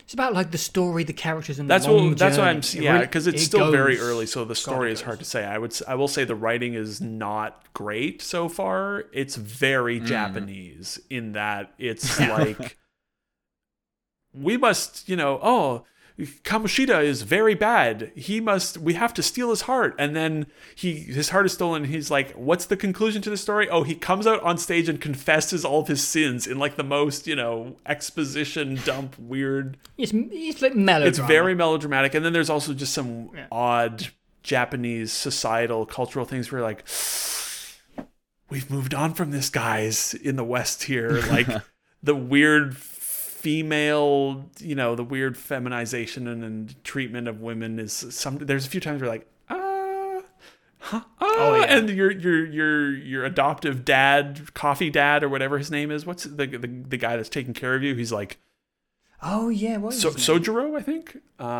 He's like, I've put your phone number into my cell phone. I've never had a male's number in my cell phone before, and I don't like this at all. And you're like, what the fuck? Like, what? And then he drives you to school, and he's like, this is the first time I've ever had a man in my car before. I hope no one sees me. And it's like, what? there's just some, like I said, it's very Japanese at times where their society. They're a very different culture, and that they are very different culture. I remember watching some of the Studio Ghibli films, and even a couple of moments in that, I'm like, okay. Yeah. Every now and then you're like, weird. Oh yeah, like they're very different, very conservative, very. They're just a bit very different with the ladies there. Just yes. So, but like, there is also an aspect to the characters and writing that is also fun and likable, and I like Joker, even though he's basically a silent protagonist. There's just some sort of like. He's just sort of got like a every time someone is like, should we do this? He's like, I mean, you can choose to, there's a few different dialogue choices. They don't really affect anything except for his tone, but like, they're always just sort of like, yeah, man, let's. He's just a bit of a yes man in a way that is like nice. And like confident and reassuring to his friends that are sort of a mess. But yeah, I'm still so early. I mean, I've only got, what's his name in out of Persona Land? I don't remember. And I've got the girl that's wearing a very skimpy, very large-breasted, tight leather thing, and she's like, 15, and you're like, ugh! Please don't let anyone see me playing this. And then there's the cat lady who is actually, it turns out, a male, I guess, because Morgana is referred to as a he, and I find that deeply confusing. And I just met the guidance counselor who is giving you mental health advice and also hitting on you, and a little conflicted on that so far. Now wait till you get to the teacher stuff. Yeah. So yeah, we'll see. I don't know next when my brain will be ready for more Persona, but I will continue it. The nice thing is I played enough of it that I now shut up, chair. The nice thing is I played enough now that I remember, like I can not play it for 6 months, and I'll remember how to play it. Right, I got through the horrible tutorial, which was 15 hours. I could have played 3 games in 15 hours, but here we are. And that's why I said to you, Joe, that I will, we can split by Persona 5 Strikers, is because like Strikers at least has gameplay to it, It looks like my hands will be doing something while playing the video game instead of just standing there in a line hitting a spell over and over again and comboing with your friends. That style of JRPG combat is really not interesting to me. That's probably the biggest concern about Persona 5, is just like, it's 140 more hours of this style of combat. And I'm like, that's not like, at least XCOM I get to move around and get them behind high or half cover, right? Like it's at least something. But no, here we are just standing in a line. But yeah. It's mindless. Yeah, it's mindless. Not difficult, which thank God. If it was hard like Wasteland or XCOM, then that would be a problem. Yeah. And then not much to say about it. Hitman 3 came out like a month ago. It's exactly more Hitman, and I'm still here for that. Nice. It sold really well. Oh yeah, they recouped their full development costs like 10 days after launch, which is fantastic to see. So put it on sale. No, I'm just kidding. It's really cool now to have all the levels in one place. It's just like I can keep Hitman 3 installed, and I did the full mastery on I think one level. I mean, I played through all the levels, and then I 100%ed the first level. And the nice thing is now I can, like, whenever I have the Hitman itch in like 6 weeks or whatever, I can come in and almost treat it like it's episodic and be like, all right, I'm going to 100% this level now for mastery. I definitely do agree. I know you really liked the episodic format, and I do agree that it is a shame that it didn't work out. And I understand, people don't like that. People did not like the idea of episodic, even though it was the right thing for that game. It had a stigma. It did, especially because it was coming out around the Telltale stuff, and because Square who at the time obviously owned Hitman, they like flip-flopped on it. And when they first announced that game, I think they said it was going to be all there at once, and then they were like, no, it's actually going to be seasonal 8 months later. I'm not sure, but it was a bunch of things that, really resulted in that game not people being pissed off and being like, I'm just going to wait until the game is done. And it's like, no, it's not unfinished. It's just, it's very deliberate that you only have access to one map at a time because you're supposed to do everything on that map. And when you do that, you see all the hilarious dumb shit they put in every level. And they're so well designed. These levels are so well designed. It's unbelievable. But I get it. I understand releasing a finished product, or, quote unquote finished with all the levels there. It's smart. It makes more sense for the mainstream idiots, but it is unfortunate that they were not able to continue doing that. But now having all the levels there in one place, not taking up a lot of hard drive space either, because they reduced. Hitman 2 was like 160 gigabytes. Yeah, with all the levels. And Hitman 3 is like 45 gigabytes with every level from all three games installed. They did some wizardry compression on it. Need to teach the Warzone people how to do that. But yeah, it's great. I mean, Hitman is Hitman, right? It's unchanged from how it was 4 years ago, and I think that's fine. It's basically just, this is the third Hitman, or the second Hitman expansion, right? They added the last 5 levels, and the levels are really good in the 5 that they added. The last level is basically just a finale. You're just going down a train, just killing everyone basically, and it's kind of cathartic and satisfying. But the 5 other levels, or 4 or whatever it is, are all really good and really interesting, and aesthetically incredible as well. Like there's some stuff here where as soon as they announced that they were doing the 007 game, it makes so much sense even based on everything we've seen from the past 2 games, but especially here, there are some levels where you're like, they're showing off, like they're auditioning for James Bond here. Like they were showing, the people, the Dubai level, and the way the camera comes back and the music swells and the welcome to the hotel banners fly, and it's all gilded in gold and black marble, and it just looks incredible. It's good stuff. It's every level feels very different, and there's also like, I feel like they cranked up the verticality on them. Maybe I'm just misremembering, but like there's one in the middle of the level is a Chinese street, like a block in China, and it's rainy and all neon lit, and it goes up like 4 stories or 5 stories, and it also goes down like 6 stories into the ground, the level, and it's just crazy how gigantic a couple of these levels are. It's really good. The Knives Out level is very funny. It's like a full-on murder mystery, and you can, of course, become the detective that's been hired to solve the murder mystery with 47's remarkable camouflage abilities. That game I just love the personality of those games. There's so much funny stuff in every level. There's so many. The more you play each level, the more you respect the level design and how they have put everything you need is there, and you maybe don't realize it. You see like, oh, this pipe here, I can climb this pipe, and it goes perfectly to where this guy stands for 30 seconds every now and then, and there's so much intricately woven stuff like that in all the levels. It's great. Hitman is tremendous, and it also is hilarious. The guy that voices Agent 47 will never not crack me up. He's just so good at that tone. Just this like dry confidence, and everyone just going along with it is just so funny every time. And the video gaminess of it, where you can save and reload, and it counts the challenges as completed even when you reload.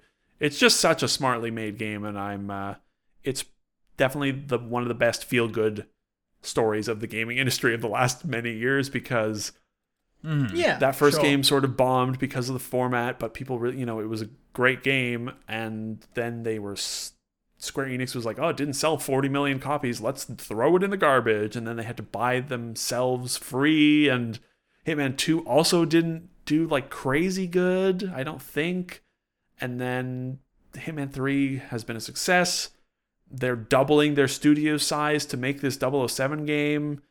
They're going up to like 400 people. And they're also in... Where I think they're Danish, and the Danny O'Dwyer doc is just like, we come in at 10 a.m. and leave at 4 and work 4 days a week, and it's like the classic Scandinavian attitude, and they get it all done without any stress of the employees. Everyone's happy and working minimally. It's nice to see a success like that every now and then. But that's it. It's right now that, like, Hitman was, I don't know, 6 weeks ago. I feel like I have no idea how long ago it came out, but it feels like a long time ago. Me neither. But the last like 2.5 weeks or 2 weeks or whatever, I don't even know how long it's been. It has been Mario and Destiny, 2 games that you've probably played or heard about before. So that's it for me. And I don't know what I'll play in like 2 weeks when Destiny is bad again and Mario is done. Yeah, the forecast is dry. Yeah. Real dry. Ben, I had played a few hours of the Medium. Oh right, the Medium. Oh yeah, I watched you play that. And I haven't gone back to it since. Yeah. I don't know. It is a little bit too slow for my liking, and I don't know. It feels a little bit too fixated on what it's doing, and pours over on itself. And yeah, I don't know why they keep getting work. Not to be rude, but like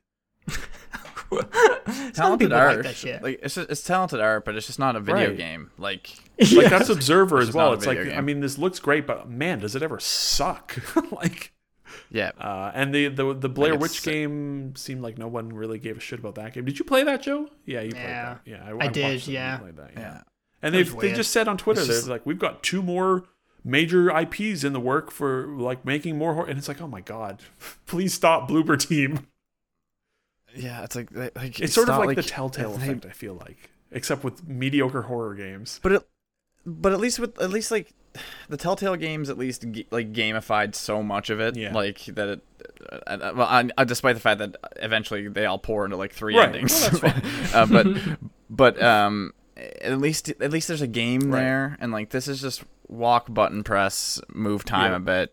You look on the left side of the screen, look at the right side of the screen, look at both. I also read some pretty gross things about the story stuff in that game that are just like, oh, victims of abuse are actually the ones to blame for all their problems, and I'm like, oh, that's all. Like, yeah, I'm starting to like, I'm trying to glean like, what is this game gonna try and tell me from the start? And it's like, it's so weird that it's just like, the daughter is still very beholden to her abusive father figure, and it's like, fuck off. It's like, obviously some guilt-ridden old man signed his name at the bottom of every video game development quarterly report that this thing had. Bloober are like the Don't Nod now of horror games to me. They're just like, every time they show up, I'm like, I'm out. Like, I'm not I'm not playing this game. I don't give a shit. It's too bad. That's the first Xbox exclusive to date. Yeah. Came and gone. Oh well.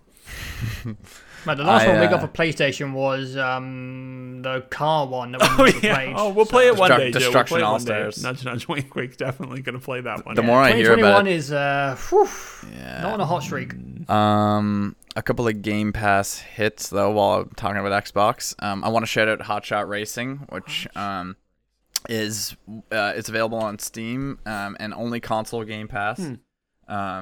It is the best kart racer I've played since Split Second that isn't called Mario Kart, and I think it's better than Split Second. Split Second was so great. I forgot that game existed. Yeah, what a good game. This there's no power ups or anything in Hot Shot Racing. It's just you get boost from drifting and slipstreaming like Mario Kart, and then you can activate that boost. You have 4 cartridges of it. The speed's really good. I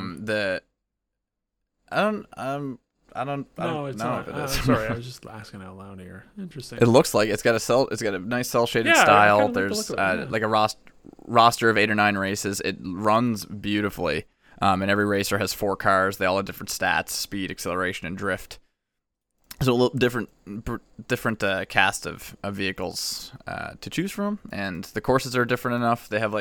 They do the Mario Kart thing where there's a Grand Prix of 4 races that is points based depending on where you position yourself each race. And there's like 5 of those, and you can finish them on normal, hard, or extreme. So it's like 50, 100, and 150 cc's. And then there's online as well. So haven't tried the online yet. I feel like I'd get roasted on there, but yeah. Don't make fun of me. I'm not. You're gonna do fine. We'll get you all racing gamed up. But I really enjoy it. It's great, and it's great with quick resume because like you go boot it up and it's just right there. It's just right there whenever you want it. I'm hoping for another Mario Kart to be announced. Honestly, I know I was hoping for another Mario Kart. For going sure. off topic, but so Hot Shot Racing was really good. I downloaded Final Fantasy 12, the Zodiac Age, and started that up. Why do you always start these games, Ben? It has, well, because I can. So why not? I feel like you played the first 5 hours of every JRPG in the world. I still want to keep going with Dragon Quest, but Final Fantasy 12 does real-time combat in like a KOTOR style way, but it's melee weapons instead of guns, so it's a little bit easier to distinguish what you're doing, I find, in the spaces. How come you even try? Oh, go ahead. Right. PlayStation exclusive. What were you gonna say? I was going to say, why haven't you tried 7 Remaster? Yeah, you love exactly. Final Fantasy 7, but I keep forgetting you sold your PlayStation like a sausage. What can I say?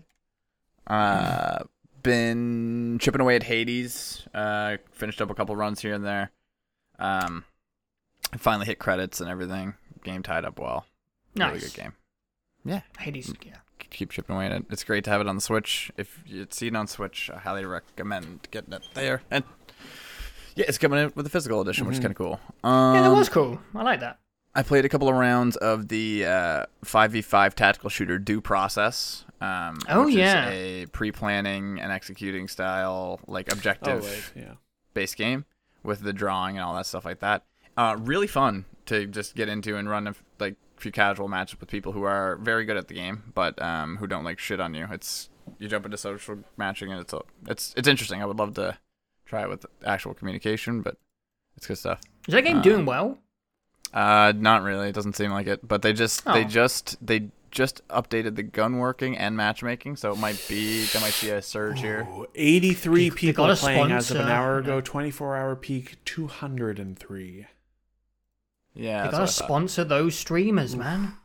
Yeah, because I think it plays fun, and the planning process is all really good. And it's not too difficult to understand all the equipment and stuff like that. So I don't know. Yeah, the idea sounded good.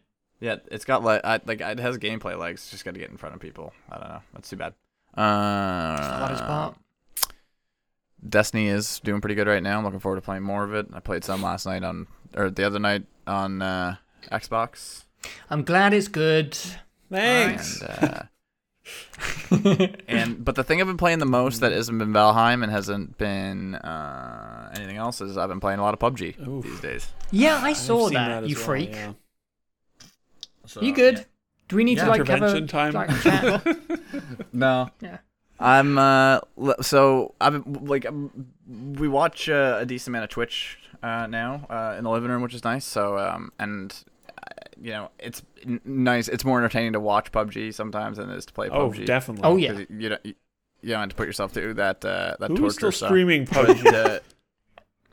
Halifax Oh, and right, Visions are Halifax still is streaming okay, PUBG every day. Are they doing it more regularly now? That's good. I haven't been home during the day to see what people are streaming. Oh yeah, he is playing. Oh, that's good. Yeah, I would watch them play PUBG. And so we've watched Chaco and Hallie do a couple of duos, and it's just great and kickback. So it's inspired me to go back and chip away at it because I'm seeing them play. Yeah, I'm seeing how they're playing, and it's let me try to see what I can do. And so I go back in there, and I've had a few top 10 finishes, and I've had a couple of 5 to 7 kill games, control in the range, and it feels great to be back in there.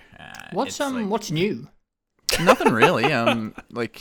Maps. There's five maps. 5 maps. Okay. Yeah, there's 5. There's a volcano map, I think. Maps. Yeah, Haven is a different separate mode that isn't tied into the regular matchmaking, which is it's like a 4-player PvPvE style. What is you fighting E? What are the enemies? I don't know. I know that they're trying to make this PUBG cinematic universe shit, and they're working on PUBG 2. They're working on this game that's wasn't the Callisto Protocol thing? Whatever, that's like 350 years in the future on Saturn, and it's like, excuse me, like what is PUBG? I don't understand anymore.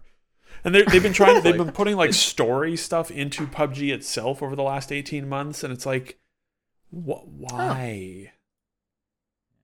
So they just added a new 2-person vehicle. They call it the Coupe. That's really fast. And I did see the hang glider thing. That was kind of cool. Yeah, motorized, whatever you call it. You can shoot while driving now as well. I think I've tried that. I think that was in last time I played 18 months ago. That's kind of cool. I'm having the same fun I was having with it when we first were getting into it, because everyone just feels like they're on the same playing field again. Like it feels like I feel like the sweat filter. Yeah. Everyone is the sweat people have moved on. That game, if nothing else, has always had respectable matchmaking. Yeah, it's washing out now. Like what you were left out. Well, of the people who you're also play probably playing against bots as well. Not like I'm not trying to insult, but like that's literally the case. Those games are full of bots now. Oh yeah, so there's some bots in there for sure. I think it's more of an NA thing. I would imagine if you're in Russia or Asia, I think you're playing humans. But in NA, I don't think the servers are filling up fast enough, so they put bots on, which is honestly that sounds fine. It is. Yeah. It's PUBG Mobile was great because it was mostly bots, and you just stomped everyone. It was like, this is kind of fun. Yep. It's never felt more relaxed. I don't know. I'm having a great time with it. It's fun to go back because I'm playing smarter. I'm like audio is like completely changing how I'm playing that game, and I'm having a lot of fun with it. So I'm glad someone on Earth is still enjoying PUBG. Doing what I can. I don't know. Doing what I can. Inspired after it came up during the best of the talk, and I don't want to hate things. So wow. Yeah, me too. It's a radical point of view. Yeah. Speaking of hating things, I did forget like the one game that we all did play some of, which was No Man's Sky, and just I know. I was thinking. Oh yeah. That game is good at nothing. It's hard to parse and only getting denser. Completely. Well, I don't know. I played like 100 hours of that game over the last 4 years, and I just don't think it's good at anything. I really still like the novelty. You're in space, you are warping between planets and space stations seamlessly, and there's other people around. That's still cool to me. It's too MMO-ish for me right now.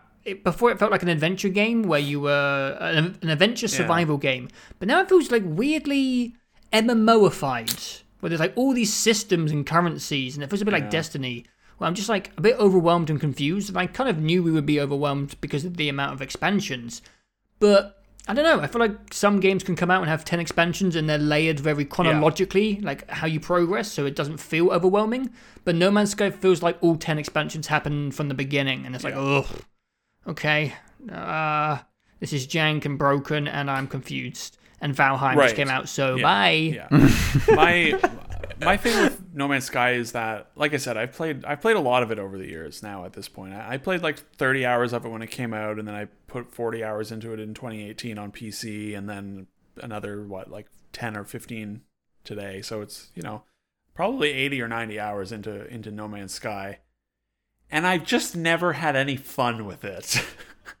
Have you played 80 like I keep hours trying, it's one of those games where it's like, man, I wish, I want to love this game because it's space and there's ships and the ship designs are great and the ideas are great, but no part of it just doesn't seem very good at anything to me in the things that I've played. Like the survival parts of it are such a pain in the ass and add nothing.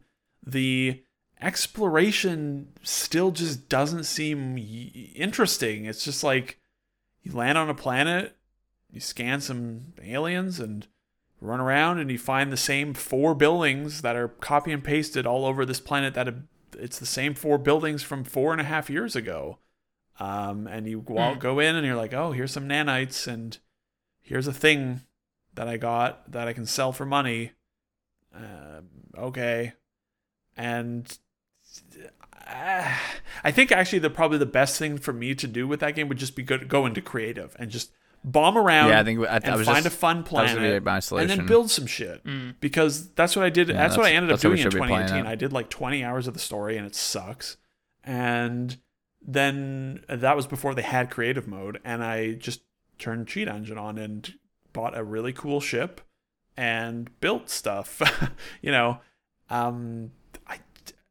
Could be cool if we built a space station. Yeah. I'm kind of cool. Disappointed though in No Man's Sky because you guys had discussed getting into it, and Dawson and I had really wanted to get into it when we were done with Astroneer last year. And I mean, God bless him. He's in there playing the stocks. He's a billionaire now. Great. Yeah. He beat No Man's Sky. He's up at 9 a.m. Saturday mornings. I'm sad that it is still so impenetrable and unenjoyable to me. It's just because there's so much potential there, and it just. It's like when Ben said Destiny, the concept was his game of the generation. It's like No Man's Sky, the concept should be one of the best games ever. The thing with No Man's Sky is, like, I don't know what the concept is that I want that would be fun. All I know is that what No Man's Sky actually is not for me at all. And I don't know what a fun version of that game involves. I'm not sure how you make exploring solar systems interesting, but there's surely a way to do it for me at least. But it's just it was a bummer. I maybe just want to go and start a new save in Astroneer because I need like a very clear point of progression forward. Because I don't know what we're doing in that game or what we're working towards. I know there's mechs. I know there is the little rovers, obviously the freighters, but the game doesn't make it clear that that is something you should even aim towards. I only know about that because of the internet. Right. And the game hasn't mentioned like the living ship stuff. Like, I want to know, what am I working towards? Why am I working towards it? How do I do that? I don't know. Give me something fun. Give me like a weird drill that burrows into the planets and makes giant tunnels or something. Yeah, you raise a good point about it not like making the new thing it introduces immediately available and like somehow layering it underneath everything that came before it. Like, I feel like this next pet expansion is going to be like also drilled down past the mech expansion that we're still not at yet. Content. And it's like, and you need to make this thing to feed to the animals. And how do you make this thing? Well, you need to craft this and this and this. You need planetarium. And it's like, fuck. And you need to gather these 30 items, and it takes up all of your inventory slots because you also have oxygen and sodium and carbon and this and that in there so that you don't die. It's not that hard to keep myself alive in real life, dog. Exactly. Like, oh god, it was a bummer.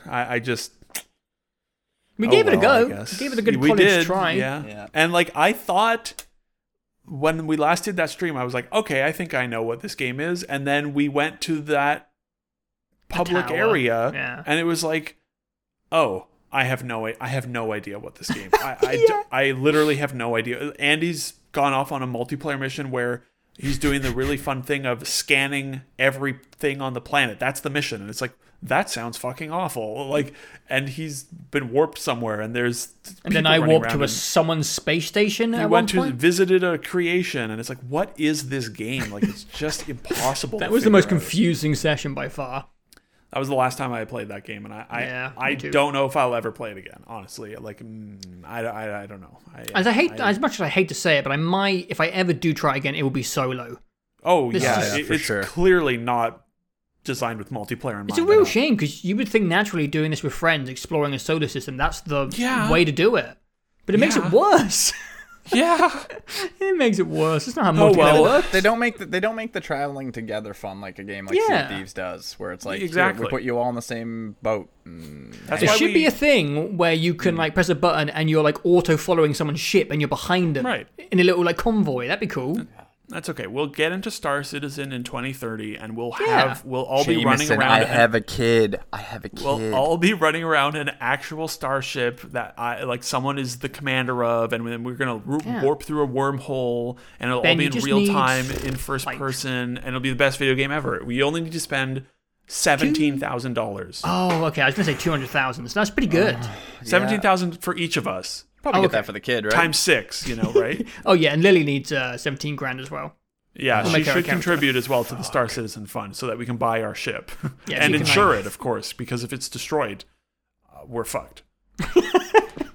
Get out there, kid. I need to reinstall Star Citizen. I need to figure out what's going on in Star Citizen. Well, we will be waiting here, arms wide open, in the fields of Valheim. Whenever you're ready. Play a solo game. I don't know. I mean, I would love to play, but You could literally walk into our game and not have to learn a thing. That's beauty of that game. That's not true, but I don't believe you at all. You have all the information. It would be like when I came and played the Ghost game, where it's just like I'm standing there having no fucking idea what's going on because no one's explained to me how to play the game, and everyone's just like, "We got to use the ERF to find the." Hello, are you there? Speak. And I'm just like, what the fuck is going on? What is the point of this game? What are we doing? And everyone's like, oh, we did it, Jameson. Come on, we're leaving. And I'm like, that would be me if I joined you in Valheim after your 400 hours that you've played. I think you would enjoy it solo. I do think it has the energy to be a really nice, slow-paced, good progression solo game. Lots of people are playing it solo and enjoying it. Good to know, yeah. And also it's seamless. Like, people can jump into your game at any time with their characters. That's good, yeah. That's how it should be for any so like if you started your solo game and were like, hey, does anyone want to just jump in, make a little hut with me and help me chop wood? Like, I would be there in a heartbeat. Right. And then you can just keep doing your stuff without like me or Ben being there, or you can jump in and like, oh, I'm on the first boss, you guys want to join in? And oh god, it's good. We still don't know anything about the third boss. Like we still don't know how to don't even know where it is. The map is stupid big. It's scary and I don't know what to do. Yeah, I actually have no idea how we find that thing, Ben. We just have to keep looking around the swamp and just it might not be in the crypts. Yeah, it might be something else. Also has like an RPG system where you level up your skills when you do them and you get better at stuff, and it's really good. Oh my god. We get it, you're addicted. I love it, dude. I love that game. Joe called it a mental illness yesterday. Joe did? Yeah. It has that like Stardew Valley bug that I haven't felt in a long time. That compulsion of like we played for 7 hours without realizing type thing. Yeah, man. Yeah, you guys did stream for a long time that other day. I think Stardew Valley. I just brought that up at random, but that really is like the energy of the progression in Stardew Valley, where you have entire areas that you can't get to for like 30 hours in that game. That's quite comparable, I'd say. That's cool.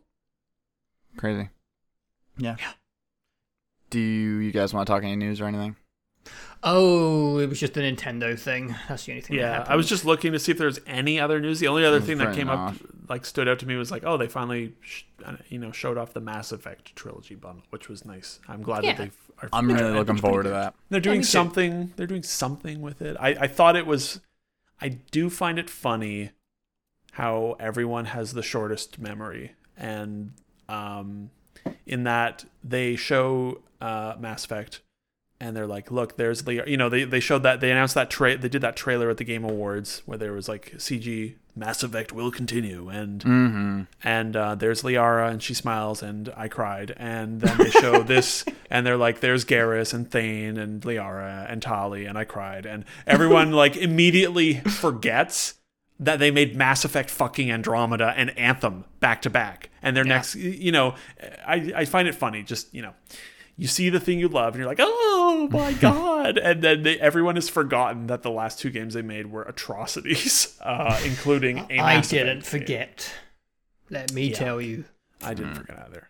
And I hope that we hear this week that Anthem 2.0 has been canceled.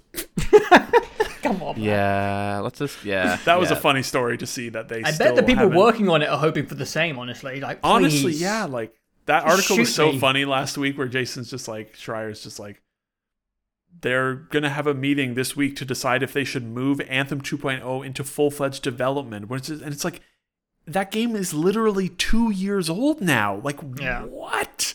I bet the people working on it are praying. Just like, please. Just desperately, like, please cancel this game so we can work on fucking Mass Effect.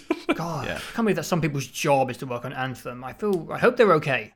The guy that was in charge of the Anthem 2.0, like, brainstorming team, he was moved off of that project in December when the other guys left. And so he is now like, he was moved to Mass Effect. So like the guy that spent the last year and a half brainstorming on Anthem isn't doing that anymore. It's like, okay, if EA fucking greenlights Anthem 2.0, Jesus. That would be the most shocking thing that's ever happened in video games, I think. Anyways, the Mass Effect trilogy will be good. Everyone will remember how good Mass Effect was, and then they'll be really disappointed when Mass Effect Next in 2025 is shit again. And I'll be like, haha, I'm already dead inside. I'm not affected by this at all. Haha, suckers. First time. Yeah, exactly. For real. I will say though, and I fucking hate it. Say it. But that trailer for the Mass Effect Will Continue trailer from the Game Awards, it got me real good. Hearing the Reaper sound, seeing the Reaper corpse, and then the Yara stinger, I was like, motherfuckers. Good shit. They got me again. Son of a bitch. Hell yeah. I'm not there yet at all. I cried at the end of Hell's Kitchen Season 2. Same thing. Same thing. Oh my God, Hell's Kitchen. Well, yes, Hell's Kitchen did. podcast? They did. Are we? Yeah, you want to start a Hell's Kitchen podcast? Is that what you said? Just asking if you guys are interested. I have watched a couple seasons of Hell's Kitchen before, and it is truly a terrible show. But man, we'll chat later, you and I. It is very amusing to watch and be like, these people. It's surely they are like getting hobos off the street, right? Yeah, and then they are telling people them off the street that you can drink and smoke endlessly for 3 weeks. Yes, and Gordon's gonna scream at you.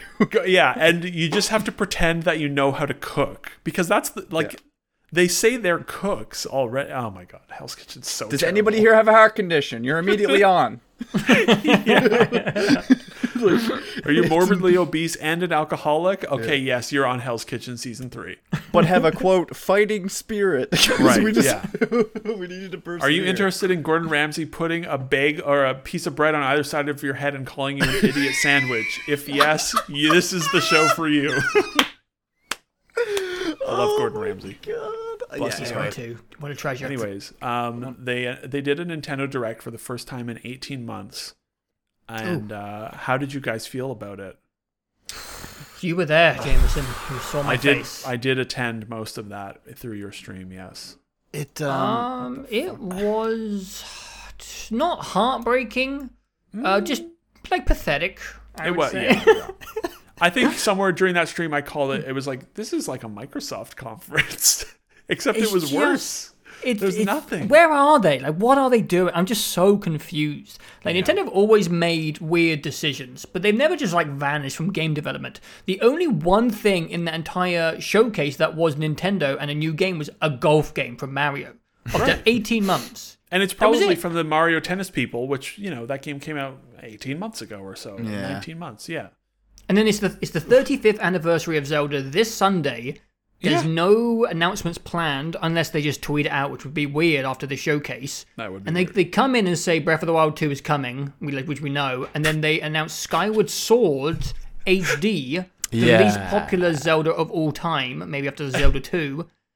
And it's just like... And then after that, they're like, we promise, this game is very good. You should buy That was weird, actually. That was really weird. If you like Breath of the Wild, you're going to love this shitty Wii remote video. They're not in any way close. I know. That's so weird. Like, it's so they're weird. Like, do you like using the hang glider in Breath of the Wild? You'll love Skyward Sword Remake HD Switch Plus Ultra Edition. We swear it's not terrible. It was like they were talking like people had never heard of it, and I think that was probably the right decision. I beat it. It's a good game. Did you? Wow. Yeah, I beat it. I beat it on the Wii a couple years after it came out. Actually, that's impressive. It is good, and seeing it potentially control with a Pro controller, like I think that it would be. I'm going to be there, so we'll talk about it. I don't know if I've ever seen that game before, and man. I think it's more Metroidvania than any of the other Zeldas. But the art in that game is fucking ugly. Weird faces in that game. All the characters look... You don't like Zan? I don't know who that is. Who's Zan? Yeah, well, think about it. Who's the guy with the weird tongue? That's Suffering. Oh, yeah. They look like they're suffering. It's that the art was woof. I mean...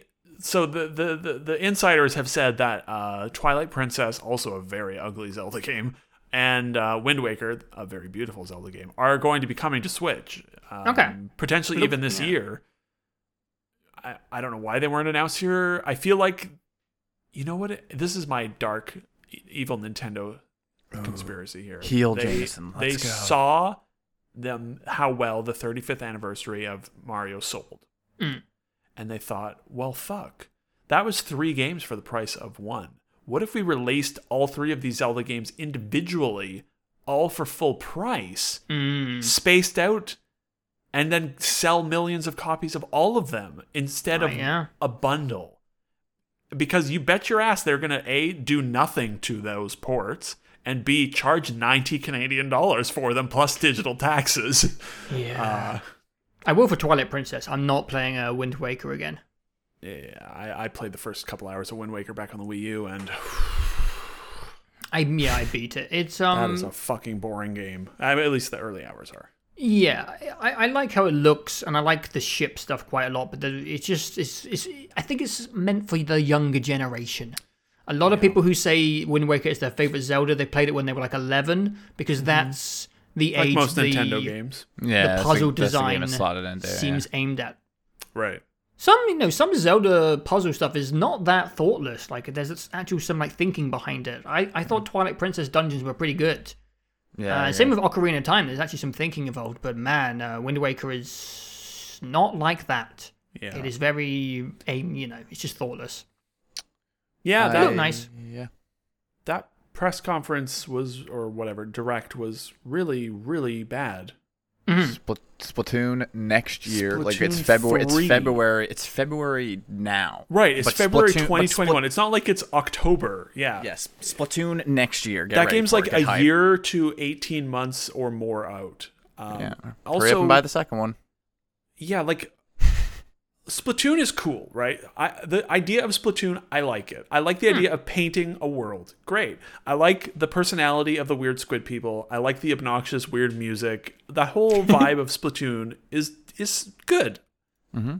It was good for, a month on the Wii U in 2013. And then they made a second one. And you're like, okay, I get it. No one played any games on the Wii U. I understand. I get it. They brought forward all the maps and they made some new ones in Splatoon 2. Cool. Okay. Why the fuck are they making a Splatoon 3 after 5 years? Oh my God. And the worst part about that trailer is the first 2 minutes of it are like, oh, these are Splatoon characters in a totally out of place world. What's going on here? It was, the Eiffel Tower was in the background destroyed. What was that about? And then they're just like, oh, it's just more Splatoon. Yeah, that trailer was so weird. And they were sat on a train with these weird, like, fish anthropomorphic characters. Yeah. And then it just transitioned into multiplayer gameplay. I'm like, is this 2 different modes? What's happening here? I don't get it. I don't know. I think they just wanted to debate people. I don't know what they were doing. It's so weird. It's so frustrating when you... a Splatoon spin-off game could be really cool. A full campaign would be neat because I think I played a little bit of the original campaign before my hand. Before my hand started cramping out on my sister's Wii U, and I was like, "This is cool." But it was her Wii U, and I just didn't care that much. But it's cool. But man, that was 50 minutes. Yeah. Why? And they announced the Mario Golf.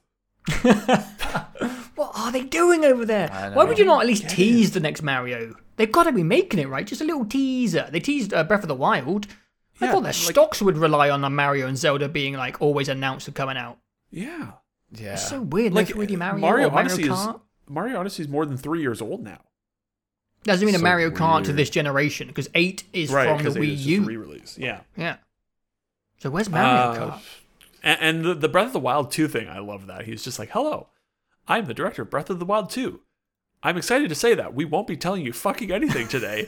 And maybe we'll have information for you this year. And it's like, maybe? I would have, 8 months ago, I would have said that Breath of the Wild 2 is like March, right? Yeah. 4 years since the first game, March 2021. And then he's like, well, we might have information for you later this year. It's like, what? It's probably for the best that they lay that on the table. Like, stop asking for it this year. It's not coming out. But how much do they have to innovate on Breath of the Wild 1? Right, what do they do? It looks like it's using the same map, right? Yeah. I don't know. I mean, it does sound like COVID affected Japanese development studios profoundly because their infrastructure and work cultures are not cut out for it. But it's also been a year of COVID now at this point, and it's been 3 years before COVID where Breath of the Wild was out. And same with Odyssey. It's like, what? How long does it take to make a Mario game? Really? I mean, well, at least to the point where you can tease it. At least in some capacity. Show it like 8 to 12 months ahead of release. Which Majora's Mask came out less than 2 years after Ocarina of Time. Yeah, it's a good format. Same thing. Take the assets, the engine, and just spin it into a different thing with new ideas. Yeah. That was Galaxy 2. That was Majora's Mask. It works. And that's probably what the next 3D Mario game will be, right? It'll probably be why not? Odyssey 2. I mean, I don't see why they wouldn't do that. It makes sense. But I mean, if there's not Mario or Zelda this year, what are they doing? I don't know. There's got to be a big... I think Nintendo religiously has a big fall game. At least once a year. Oh, yeah. So... Mario Golf. It can't be Party again. No, God, I forgot about that. No, that Mario Party is very recent. Man, right? no online play. Reminders. Yeah. Yeah, it's like they took their money from Animal Crossing and they're like, let's just delay all of our games for 4 years. They're so rich as well. It's so annoying. 8 million copies for that Mario collection at $60. That is so disgusting. It was like $500 million or something. That should be obviously that's not pure illegal. revenue. I can't believe they're paying to put Hades in a box. Even though everybody already everyone's fucking bought that game digitally, and they're gonna put it in a fucking box and try and get you to buy it physically. It's so frustrating. It's so frustrating how, and we've talked about this many times now, where right now it just feels like Sony is the only one that has any games. Yeah, and Microsoft is, they've got all these studios, but it's like, okay, Microsoft's gonna put out Halo and Psychonauts 2? Ooh, let's go. And it's like, okay, what else? And Nintendo's like, we're putting out Mario Golf. Yes, and they're like, and Skyward Sword. Like, no, what? The scales are all off. Where, Microsoft and Nintendo should both be at a point where it's at the point that Sony's at now, where they, their first party can crank the games out. But they're not. I wish. What are these companies doing? I don't know. Nintendo is the most baffling of them. It really is. That show was just so bizarre. Because unlike Microsoft, they actually have IPs. Right. Loads of them. And people adore. And they haven't put much out for 3 years. Yeah. I mean, Luigi's Mansion came out October 2019. What did they even put out last year? Aside, Animal Crossing was the only thing they put out last year, and that was March. Yeah. Right. Animal Crossing and the Mario collection. Oh right, yeah, the Mario, yeah. And Pikmin 3 re-released. It's like, Christ. Oh well. Better luck next year. Yeah, see you in September 2022 when the next Direct is, and maybe they'll have announced Mario and Zelda by then. What do people do if they only play Nintendo? That group of people? What do they do? They replay the games over and over They're again. still playing Animal Crossing. They're still playing. Yeah, that's true. That's true. Mario Kart and Smash. Mario, Smash, and Animal Crossing. Yeah. Okay. I would I don't know, man. Mario Kart's finding a way to live. Yeah, it's a fun game. Fair enough. But what's there to play next? What the hell are you guys gonna play next? I have no fucking clue. That is a good question. I beat know Cyberpunk, by the way. Oh yeah. So now you have really nothing left to play. Yeah, I don't really have anything to say about it, but I liked the ending I went for. I went for a really stupid ending. It's not really a spoiler what I did, because I think it had been set up as a possibility. Right. And I was just like, I don't think I'm going back to that playthrough. I did 100%, so I got to the end, and I was like, I want to see something weird. Right. So I clicked on what I would say is not the best ending to go for, not the happiest ending. No. And I won't spoil it, but I really got a kick out of it. Yeah, it sounds like fun. Yeah, I went for the canonical best ending just because I committed so much time to it, and I like to do that first time through a game. I near the end I'll start peeking at guides to be like, make sure I don't fuck anything up, because I did that with The Witcher. You spend 100 hours and you're like, let me see the good ending. Why not? And the good ending for that game is it's pretty corny, but it's like, it's nice. Sure. Yeah. But I was also didn't really give a shit. When there's the big choice stuff with Keanu, I'm just like, I don't I don't care.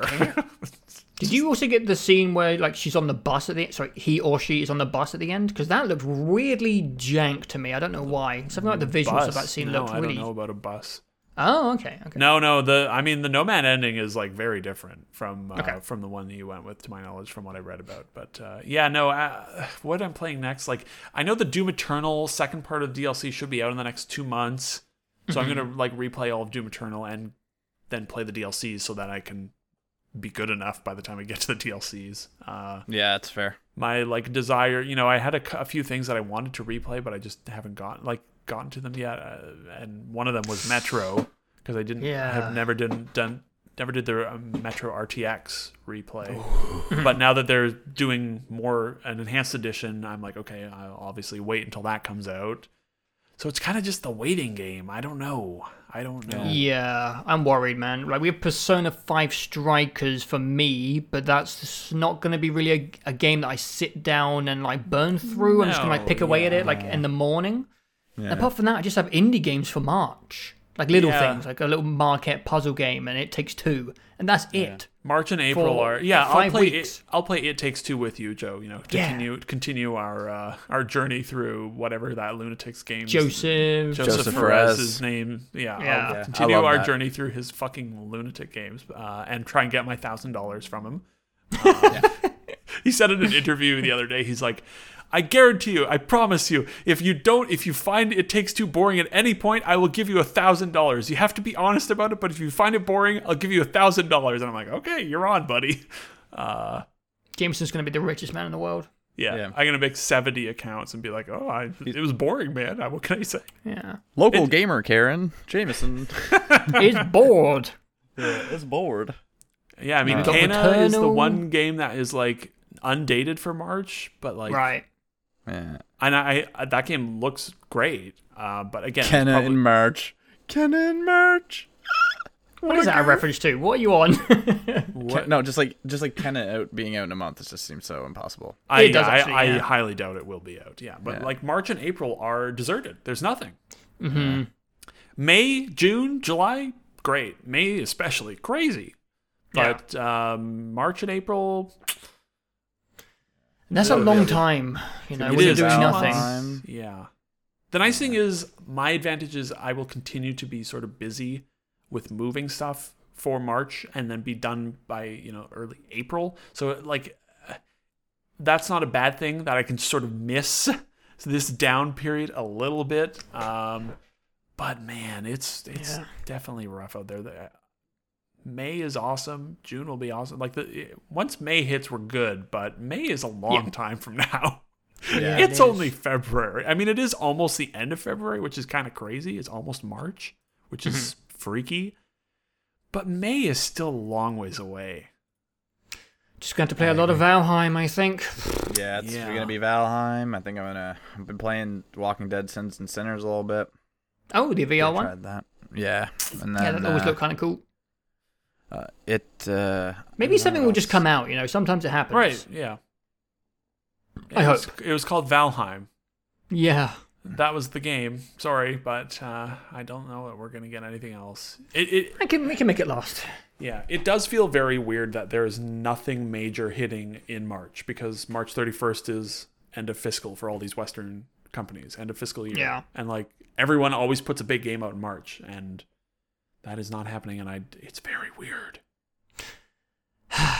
Maybe it's always the one that they slide. Maybe this one. They always do a game in March to slide it. I'm sure Sony would have loved to have had, or I'm sure some of these, like RE8 and Ratchet, and I bet many of the May and June games, they probably would have wanted them to have come out in March, but you just COVID, obviously. But yeah. If there is nothing that happens to come out of nowhere between now and May, whatever, 3rd, when the first games come out, then this podcast is cancelled. Yeah, I'll just have to get really into Persona 5. That might occupy all of my time between now and May, because it's so goddamn long. Play that in Strikers and you're set. Yeah, that's 200 hours of Persona. Oh boy. That's scary to think about. All right, boys. Yeah, I don't.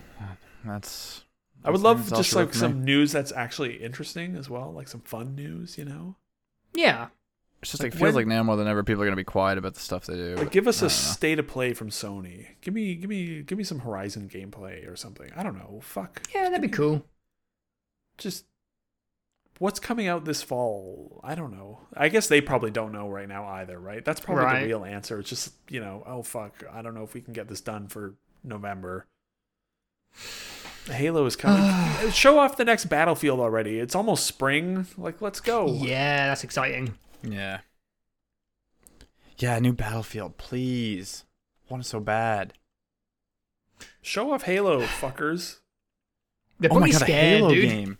remember Halo Infinite? Oh, there's a Halo game coming again. There is a Halo game, dude. Oh, man. Oh, you're the Xbox guy. Yeah, Ben. Well, I mean, like, I know. Don't you have a Halo tattoo?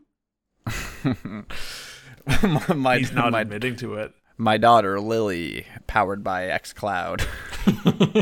Last name is, it's, no, I don't know. There's just nothing going on. Everything's freaking dead quiet. They're still polishing up last generation games to run at 60 frames per second. So, I guess replay God of War. I don't know. It's fine by me though. Like I don't know the fact that they're baking FPS boost in these Xbox is great. That's cool. Me. Yeah, and they're not charging $90 for it. It's really nice. No, it's wonderful. Like too bad it's first of all like not great games, but you know, hopefully it'll expand. Yeah. So I'm interested. I'm curious to follow that. It's gonna be great. Yeah. But other than that, it's been a friggin' ghost town out here. Yeah, I'm sort of. I mean, I find all of this real life stuff very, very annoying and exhausting. But it is passing the time very efficiently. Let's say. Yeah. I'm just out here, dude. I'm just fucking bored. Well, you've got Valheim, so. Yeah. Imagine how bad it would have been without Valheim, right? Oh, so glad. I can hear the clarinet now. Oh wow, that was nice. All right, we should end this. The music is so good. We didn't talk about the music. I did like the music that I heard. It sort of gave me some almost like ODST vibes a little bit. There was sort of like a jazzy quality to it that I was. There is, French horn at the ocean. Yeah, beautiful. I don't know, Jameson. Go watch the VODs. No, I'm not going to watch the VODs. I'll play that game maybe eventually.